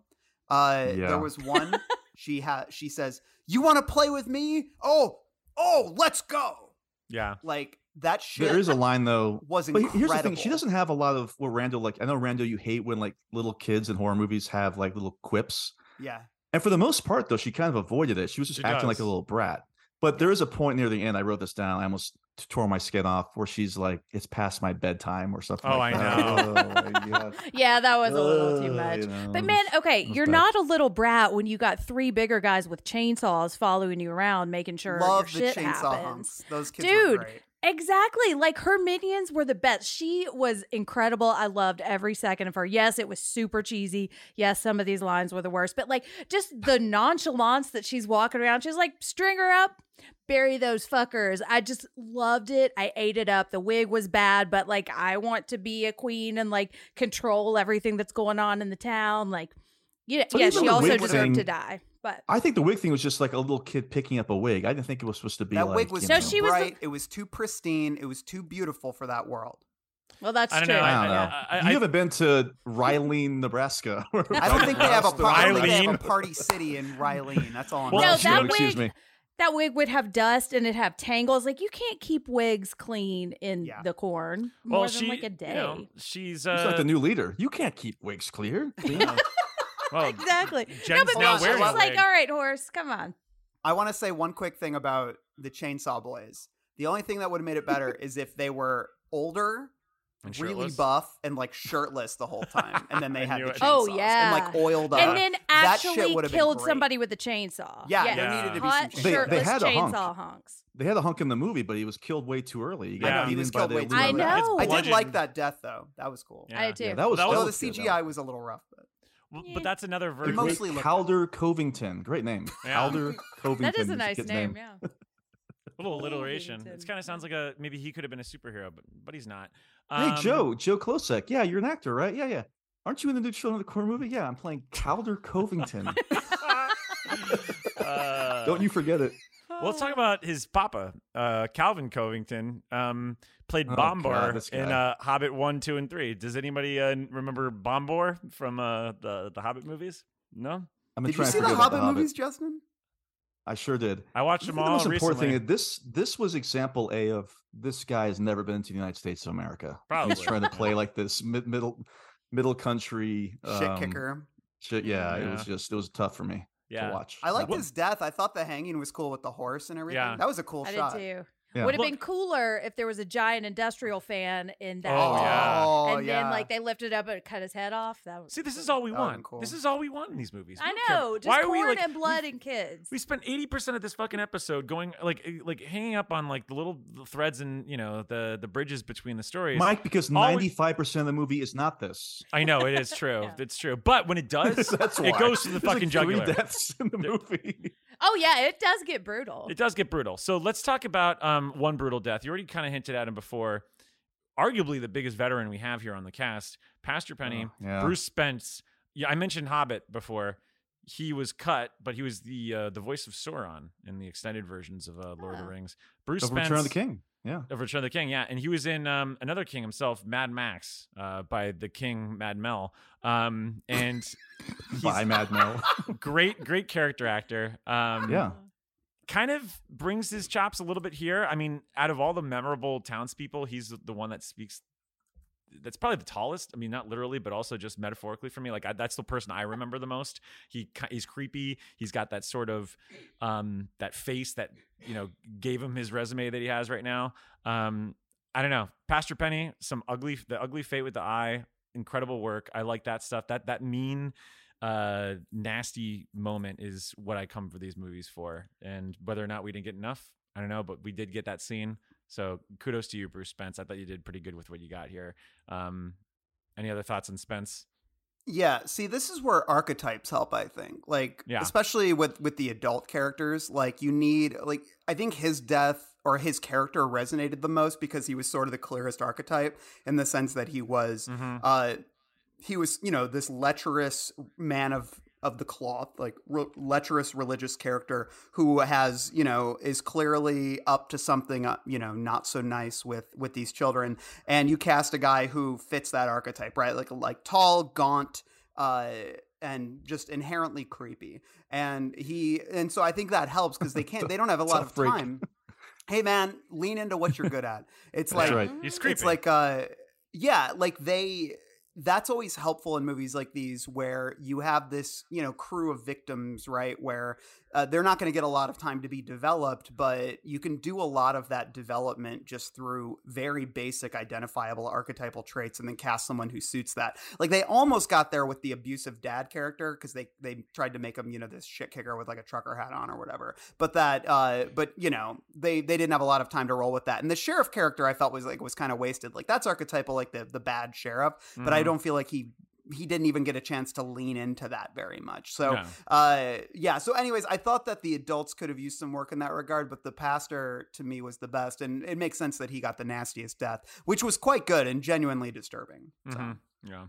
And you mentioned the abusive father, but what about the 5-minute father played by Callan Mulvey, who played Robert Williams? One of the more recognizable actors in this. He's been in pretty much everything. He's been in Endgame. He's been in Winter Soldier. He was in 300, Rise of the Empire. He was in Dawn of Justice. Big, I don't know, kind of understated character actor, if you will. I mean, I feel he's just been a bunch of shit. And every time I see him, I'm like, oh yeah, I know that there's that guy that I've seen in countless movies playing the soldier. Or in the case of the Marvel movies, Jack Rowlands. So Oh yeah, yeah, the classic Jack. Isn't Rowland. that super? Isn't that Spider-Man? No, I What's wish. his real name? That Spider-Man is Peter Parker. So close. Oh, okay. But I thought he played Spider-Man. Yeah, no, he did. But he got, they were like, well, let's go with Tom Holland. I think he's a little more recognizable. Oh no, this guy's in the Across the Spider-Verse. He's one of the alternate Spider-Man. He could be, Of course, yeah. Justin, do you have any notes for Calvin? I don't have any notes for Mr. Mulvey's performance as Robert Williams. Okay, well, you know what? Robert Williams is currently a power forward for the Boston Celtics, though. So I don't know if that was a nod. But definitely an intentional choice. Yeah. Back in 2020, they knew that they were going to have a huge comeback in 2023. This episode has gone off the fucking rails. I'm just going to say it right now. I know. Saying about Robert Williams. I know. This is the show. This is the show. Performance. Yes, this is the show. I will say, okay, one thing. We have lost our minds. I feel like Nadine Cross, like in the fucking elevator. You know what? Right I now. did feel. I will say this about him. I felt like his wife. I'm guessing his wife really sucked. That's what it seemed. Okay. So that's the vibe I got. All right, let's just round out this section. That is the attempt of like making Bert and Vicky from the story like arguing so much. I think that's the only thing I could get from. Yeah. I mean, but I want to know what she did. Arguing or anything? Yeah, what did she do? No, she just flirted with some other dude. I think she's just like she's a lady about town. No, they do the classic cheap little corner walker. Like I said, 5-minute father. He's just sitting there sad, watching television. Oh yeah, it's like a total trope. Now, Justin, you said you had some notes for the townspeople. I think that'd be a good way to button this up, and we get the fuck out of this section because I don't have much. Okay, let's compare them to the other people. I mean, in this one, they're openly mocking and bullying the kids during the town assembly. Remember that? Like they're all which is what you should do to children. Yeah, whether or not it's right or wrong, that's what they're doing. As Randall 5 minutes before he gets covered with dirt from a bulldozer. Yeah. And so I felt like they're. And then remember when Bo, and I think it's Bo and either Calder Covington or it's Bo and her brother are walking down the streets at night, and everywhere they look, they're hearing the parents getting into fights or abusing the kids. It was very strange. I'm not sure. It was. Look, I mean, when Big Corn comes to town, it can really tear families apart, as we all know. Well, Michael Clayton. I think that they really went overboard trying to justify why the kids want to kill the parents. Like obviously there was the orphanage thing, and then you got the scene you're just mentioning. You got the scene of them taunting all the children in the town hall meeting. Hold on, Eden had a line that killed me in the town hall meeting. I wrote it down. She goes, "Not everyone is voted, not us, the children." And I needed another pause, and then her to go, "Of the corn." Randall had the same thing. I was if she had said that, I would have accepted it. That would have been awesome. Yeah. But no, I mean, would you accept her vote though? Because she's a minor, so she's wrong. No, she's a fucking kid. These kids shouldn't be voting. That confidence. Fuck off. Yeah. That's why she kills y'all. If you're over the age of 65, you shouldn't be able to vote. If you're under the age of 18, you shouldn't be able to vote. Yeah. I mean, these parents do deserve to die, though. They're all they do. Did, to be fair. But I also don't think we needed that much setup. Like every other corn movie has gotten by just being like, kids hate adults. Of course you want to help parents, Yeah. They go to great lengths to really explain something that is just so simple. Is that and they're the kids aren't all right. Exactly. They're trying to have us sympathize with the kids, too, kind of having it both ways. Like, am I supposed to feel sorry for Eden when she gets sad and walks into the burning corn? Like, no, just hate her. I mean, I kind of do because she deserves to run that. She gotta go. I know, but that's where I think the orphanage kill was a step too far. Like, it didn't need, because it was too seismic of an event to not way over the entire movie, which it didn't really. I feel like it seemed like just further justification for why the parents had to die. But for me, it's like, I don't think we needed that huge sledgehammer because, like I said, it was a bit confounding to me in the early going. Yeah. I forgot about it until they started hosing the parents down. Like, I just completely forgot that happened. Yeah. I mean, I forgot about it until I rewatched it this morning, and I was like, oh, yeah, this scene. And then... Did it improve on second watch, Mike? Yeah. I mean, because some things are smoothed out a little bit more. I noticed a little bit more of, like, actually some of the dynamics between, like, Bo and her friends, which seemed to not really... I don't know, stick with me when I first watched it. It just felt like, oh, look, this is another plan that's just not going to work. I will say the one thing that did, you mentioned voting. And I got to say, in this country, it'd be a lot easier if we could vote online. I think that, something that we want, let's just consider Mike, this. From what I remember, Mike, you were very much against using the U.S. Postal Service. I really was. I just think that it just makes it that much more complicated. No, everybody listen. I'm just joking. Jokes. Come on. We're making jokes. Go out there and vote. It's really important. This is a democracy. Okay, now we are moving on. All right, we're going on to our next section because God help us if we talk about more of these kids, to nightmares and dreamscapes. If you think your dreams are disturbing, imagine the nightmares of Stephen King. What are you, some sort of a horror movie guy? No, Clyde, I'm a literary guy. Here in Nightmares and Dreamscapes, it's Oh, wow. Now keep this in.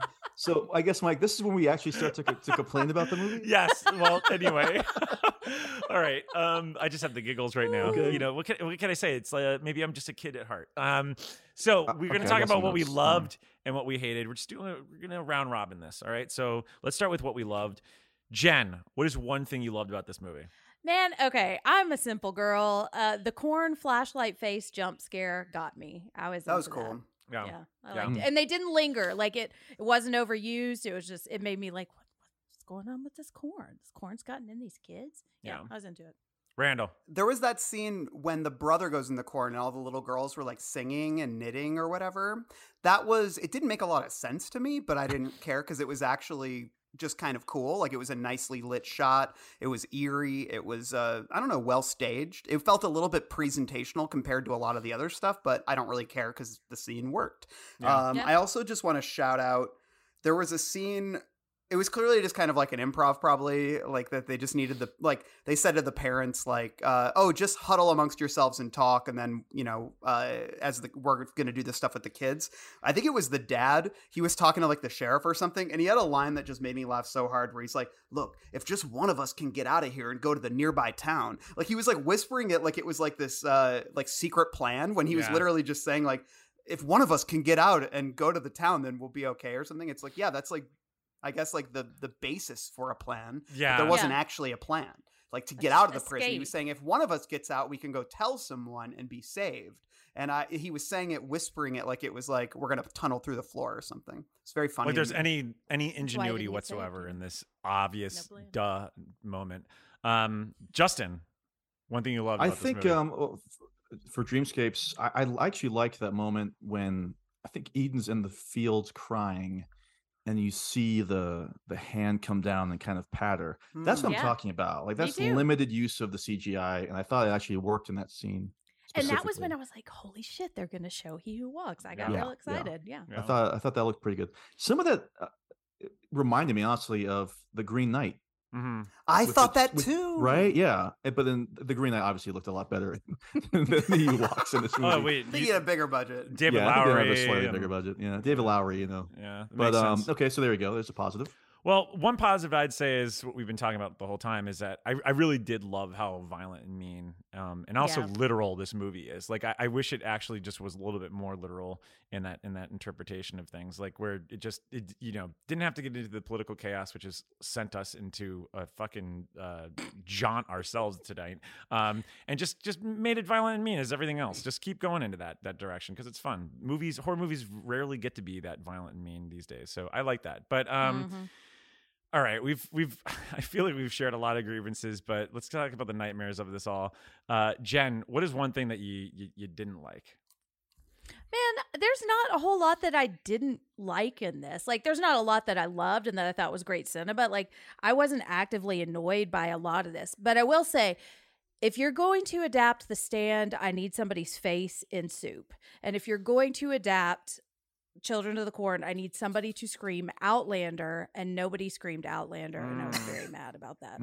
Yeah. Did any kids talk besides Eden? I mean, not. I was thinking about that I guess just not. now. Yeah. See, you just have them all scream Outlander. There you go. At the same time, and you can do that in any accent. It's fine. I feel like a few kids were like, Outlander. You're not going anywhere. Outlander. I liked. No, this is what you don't like. At the same time, it's kind of. It's some great crowd work. when they're all getting upset about what to do with the corn, this one guy goes, "Corn economy can kiss my ass." I thought that was we love a good that guy got paid that day, shout, don't we? Love it. That's a We very will, Stu moment. Yeah. We will, Stu. Yeah, no joke. It really was. Okay, Randall, what about you? I'm gonna go the Jen route and just say something I didn't like. That just wasn't in it.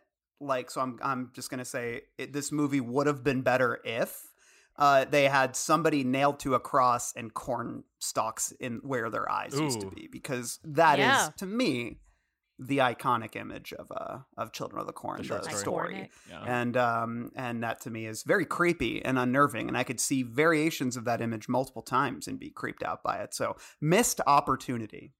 Well, this movie starts off with a scarecrow, so don't you feel like they were going to go back to that somehow? But they don't go back to it. And they even made the dad the scarecrow. Like, that's when you do it, you know? Well, they should have just, buttoned the movie with that image, as opposed to what my grievance is the last final scare. Oh, here we go. I just hate it. Like, you don't need to do it. Like, if there was ever, I'm rooting for this character. And I thought that they actually, they literally have her soaked in gasoline and just,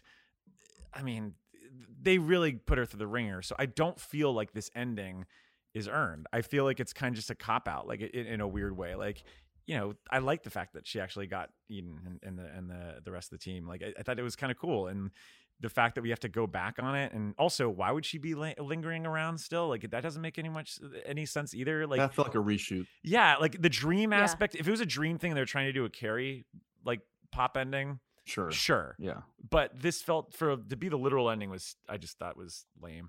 Yeah, it just feels like a producer said, we need a final shot, like a, blackout scare. Yeah. Also, how did she not set on fire herself? Like, I was covered. I thought that's what was going to happen. Yeah. Me too. Why cover in gasoline otherwise? Yeah. Exactly. Look, if someone's covered in gasoline, I want to see them burn. Exactly. It's like, when are we going to get to the fireworks factory? Don't tease me with a good time. So it could have ended like the original, where they kind of just like walk away, like because that's what the first one does. So maybe I could have been a nice homage. I remember the ending of the first one just being like, oh, okay. Oh, it's over. And he like punches a girl that's in the backseat of a car. And he's like, hey, we got 2 new kids now. One of the weirdest endings of all time. It is that's a really bizarre ending. I can't say this enough though. I just feel like if you're gonna say that these adults are not careless, but just kind of evil and flippant about all these kids being accidentally killed, you need to continue down that path as opposed to just mentioning it briefly after you return from the opening credits. And then and nobody in town, even the kids or even Bo, is bringing it up. I just didn't understand the storyline there. I almost wonder if it was added later, like if it was added after a test screening or something, and people were like, "Oh, they're too mean to the adults. Like there needs to be more of a reason." Possible. Or we need a massacre to start the movie, because that's what the original movie starts with. That's what a lot of them. Well, some of them start with. Well, I guess but I guess you'd have to see them killing the kids, which would be a flip. You know what they should have just done? They should just done just make it like over the edge. Just have like the fucking kids go nuts, and you just watch the kids cause chaos across everything. I don't need any background information. I just want to see a bunch of kids go fucking rabid. Like that's it.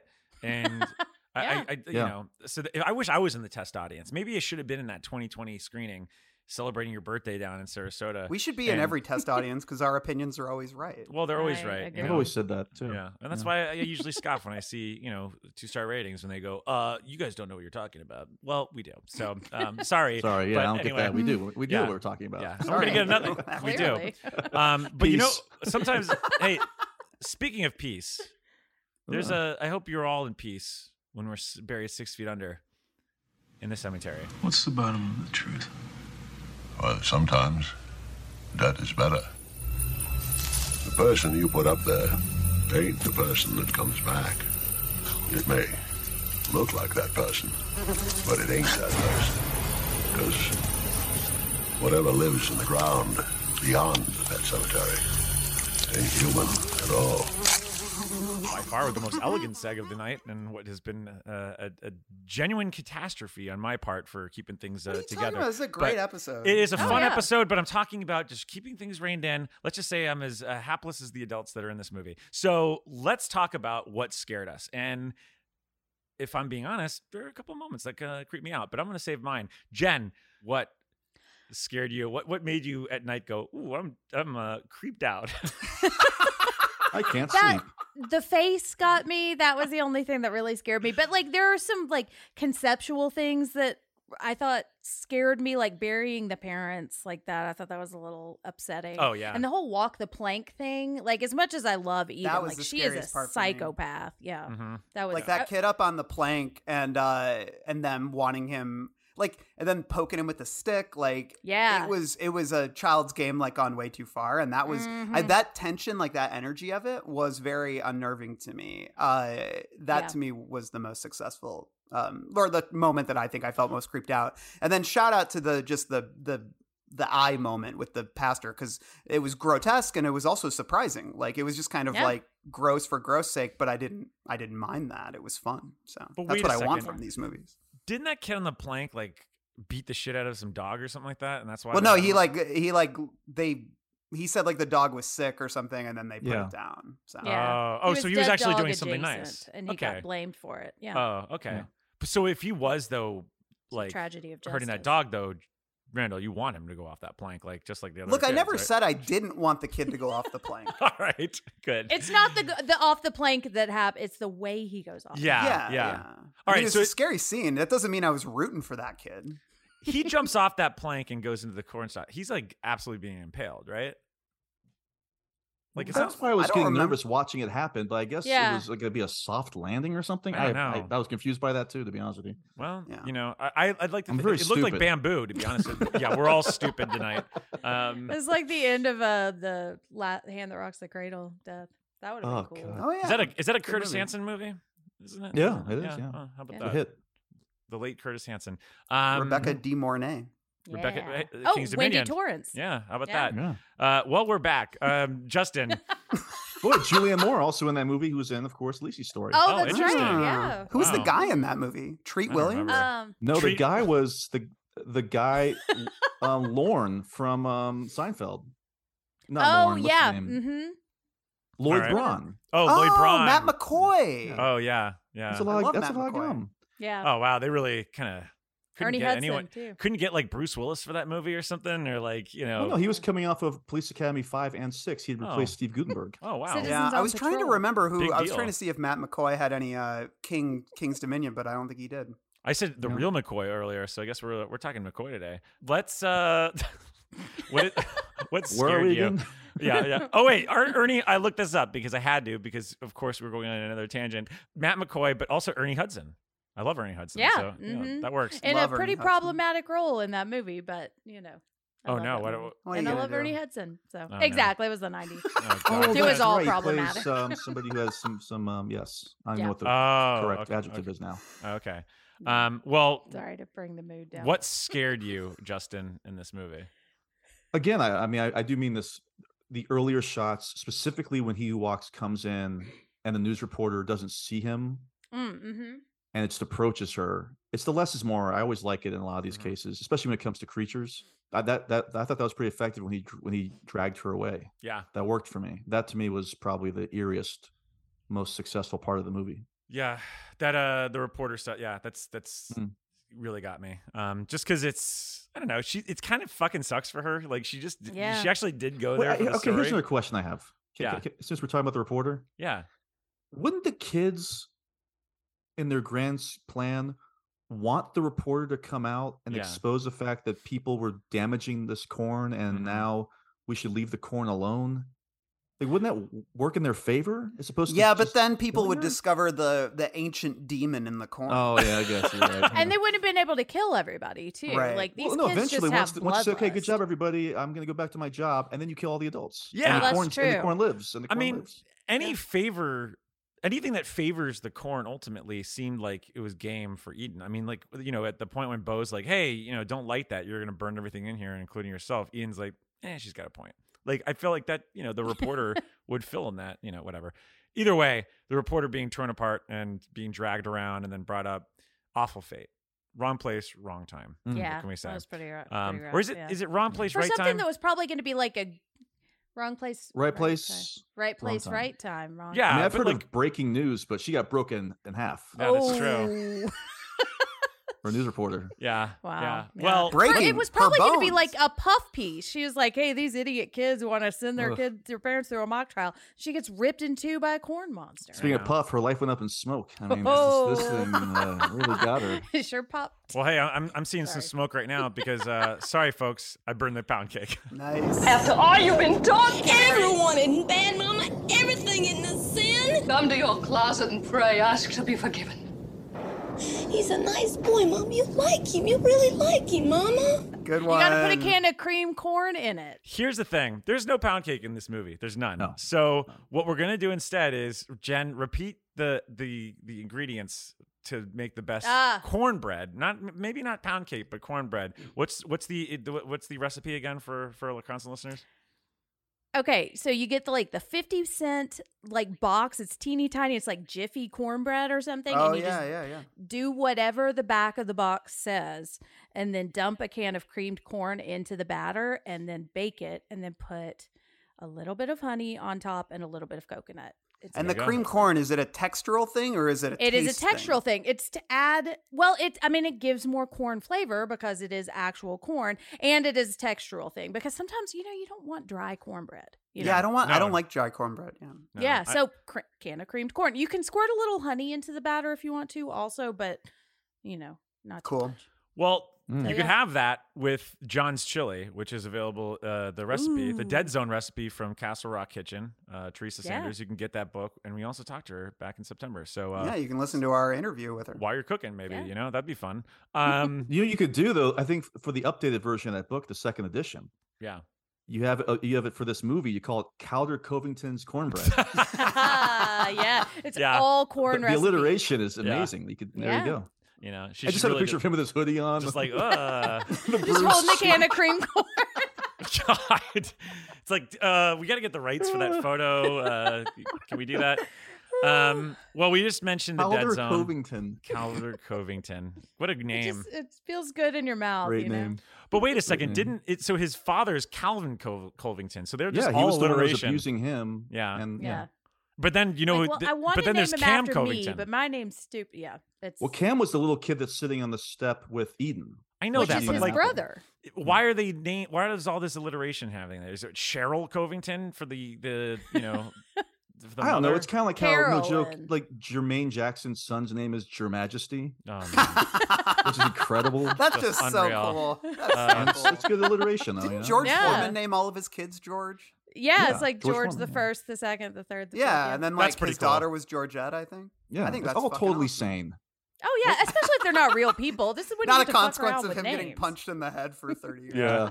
Well, or not thinking about what that's going to do to their kids. Look, he deserves to die for these names too.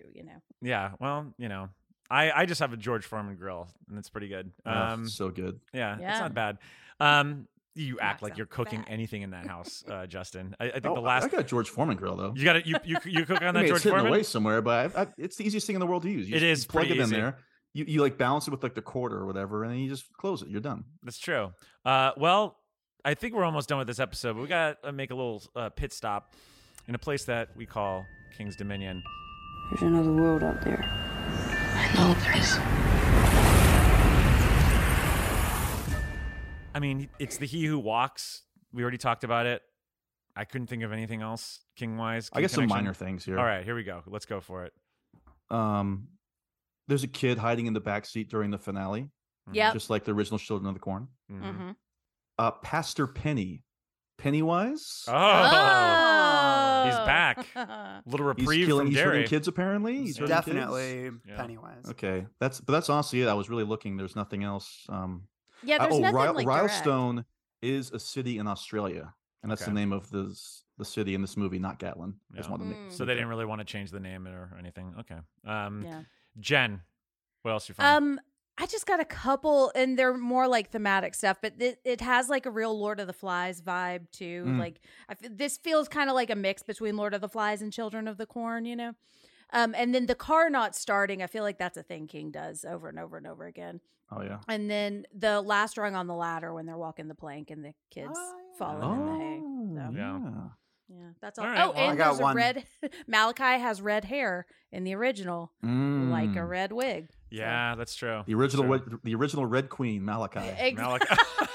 Man, I had a crush on him back in the day. Well, they have an action Great figure you can Burbs. get now. Yeah. Yeah. So, Randall, you said you had one? Yeah, if you look close in the background of the scene where the kid's on the plank, you can see a Saint Bernard. It's Cujo. I knew this is coming. Wait, is it just in the sky or is it on the plank with him? It's like Billy it's like or the ending of Happy Gilmore. Just yeah, the it's alligator like you can see his jump. face in the It's like clouds. Mufasa in the sky. Yeah. It's very He's always watching, you know. very good. I couldn't believe he did it, but hey. Pretty cool. I mean, I didn't notice it. I gotta watch it again. Yeah, watch it again. Big swing, you know. Yeah, you should definitely watch it again. You could see it in theaters and also coming soon to Shudder. So, Shudder, yeah. we've had a good time. It's fortunately all things come to an end, at least in our case. Let's go to overall thoughts. Dad, can we go now? You ready? Yeah, we've been ready for an hour. Okay, I'll be right there. You said that a half hour ago. Yeah, my dad's weird. He gets like that when he's writing. All right, we're ranking it.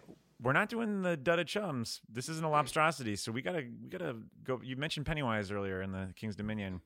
We got a Pastor Pennywise Clown Nose. This 1 to 5. So here we go. Jen, we'll kick off with you. Okay, I'm going to preface my ranking by saying last night I watched a Children of the Corn movie where a kid yells at a woman and says, "Kill!" And the woman gives her a quarter and the kid goes away. And that is like a major event in the movie. So that's my bar. Okay. Well, that's how you deal with children, though. You just give them money to leave you alone. Yeah. But then they kill you. They still kill you if they were going to. Like a quarter, it's $1 these days. You know, kids don't. Yeah, it's true. That's like Inflation, That's like right? that line in Dirty Work, and it's Exactly. like, they already broke your hands. Like, why do I still have to pay them or whatever? Exactly. Anyway, go So for it. good. So that's my bar coming into this, and I really enjoyed this. Like, it's not the smartest movie. Like, it's got some big plot issues.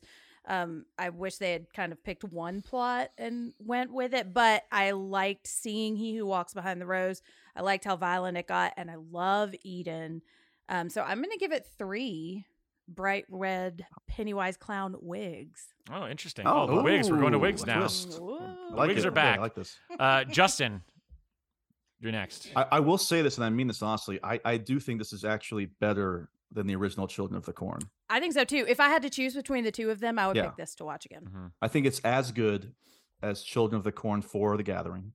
And I think it's a step behind Children of the Corn 2, The Final Sacrifice, and my personal favorite in the series, the still bad Children of the Corn 3, Urban Harvest. Oh my God, that one really did win you over though. That's that special effect of the neck coming up. That's pretty cool. The special effects are pretty great in that movie. Yeah.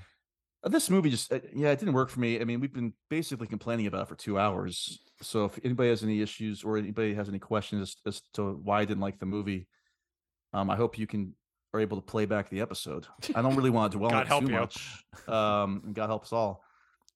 But I think we talked about this earlier. I appreciate the swing, but scenes didn't connect together. The story didn't connect together. And I understand as a filmmaker, you don't want to dumb something down to the simplicity of kids, killing adults, which most horror fans, including myself, would be perfectly fine with. So, if you're going to get that, take that swing, you got to hit it. And I felt like it really fell apart from the beginning. It was kind of confusing throughout. But I mean, Star Wise, I guess I give it Pastor Pennywise Clown Nose Wise, not Star Wise. Pastor Pennywise. What about the red nose or the red wig? He's wearing a red nose. They put it on him after they took his eye out. Okay, all right. So I'm gonna give this 1.5 bright red Pennywise. Pastor Pennywise wigs. Okay. Out of wigs 5. Now. Okay, we're on wigs. Yeah, the wigs. Oh, my MVP. MVPs wigs. Now or later? Oh yeah, let's do MVPs. Jen, real quick, what was your MVP? Eden, of course. Okay, is my MVP. I figured. Who's your MVP? I love Justin? a female killer. My joke would be that Kurt, because he named the character Calder Covington, which I love. But honestly, I'd have to say that it would be Eden. If I had to choose, it would be Eden. Yeah. Okay. Okay, fair enough. All right, Randall, you're up. 2.5 bright red Pastor Pennywise wigs. Wow, this is. Yeah, I mean, I don't know. It's like it had enough cool kills, and I don't know. Like, I found it mostly entertaining, and that's all I really asked for with a movie like this. So, it didn't blow me away, but I certainly had a bit of fun watching it. And to me, it's a perfectly fine weekend night rental. That's my rating. My MVP has got to be Pastor Pennywise. Oh, shit. So do you think he's better than going to Tim, come back. Is he better than Tim Curry or Bill Skarsgård? I don't know. I love a version. I love another. Well, I don't know if you saw this, but with him after Eden took out his eyes, she replaced him with silver dollars. Oh, creepy. I wonder if he's going to pop up in HBO Max's Welcome to Derry. I was going to say, maybe he plays Pennywise in it. I hope so. He'd be a good Pennywise, actually, when you think about it. He actually really would be a good Pennywise. We need an old Pennywise. That's let's go. Bruce Spence. Yeah, Bruce Spence. I'm sick of like millennial Pennywise, like young hot Pennywise. I'd kind of like it if Greatest Generation Pennywise. I'd kind of like it if, like, in Welcome to Derry, he flies down in that little chopper that he has from Mad Max 2, and he's just like sitting there in his clown makeup. Good day, I'm good Pennywise. It's Pennywise like, the clown. Do you want some Vegemite? Okay. Jolly to meet you. That's a clubhouse. This is a clubhouse. This is going to go on forever. So I'm just going to say, for me, everything pretty much Randall and Jen said. It's 2.5 for me. 2.5 Pastor Pennywise noses or wigs, both of them actually. Bar is incredibly low for me when it comes to these movies. It always has been, always will. So it really boils down to basically the thrills. And I thought this one had plenty of it. So like I said earlier, I love how mean it is. I love how vicious it is. The kids killing adults with not exactly winks, but not too many one-liners either. That's a win for me. So, oh God, what am I? Yeah, 2.5. That's it. That's where we're at. It felt like a 90s direct-to-video horror movie. I love that. So for me, I got to go Bo. I thought Bo was great. I love Pastor Penny, but just I'll hold my reservations until Welcome to Derry. Bo choice. I thought Bo was good. She was good. So I'm going to give it to Bo. The great Elena Kampouris. Good luck to you. We look forward to seeing her in the next Jason Reitman movie. Yeah. No, we look forward to seeing her in My Big Fat Greek Wedding 3. Yeah. Coming soon to theaters.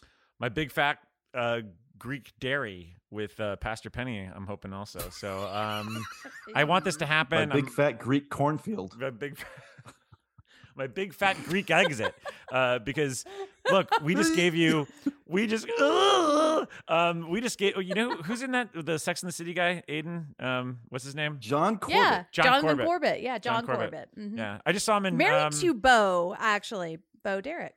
Oh, interesting. Oh, yeah, but not right. this Bo. That would be problematic. That would be Bo. Perhaps not good. No, but Bo Derek was married to John Derek, who was in Ten of the Commandments with Charlton Heston, whose son Fraser Heston directed. Oh, Needful Things. And how about that? Do an interview with him on our podcast.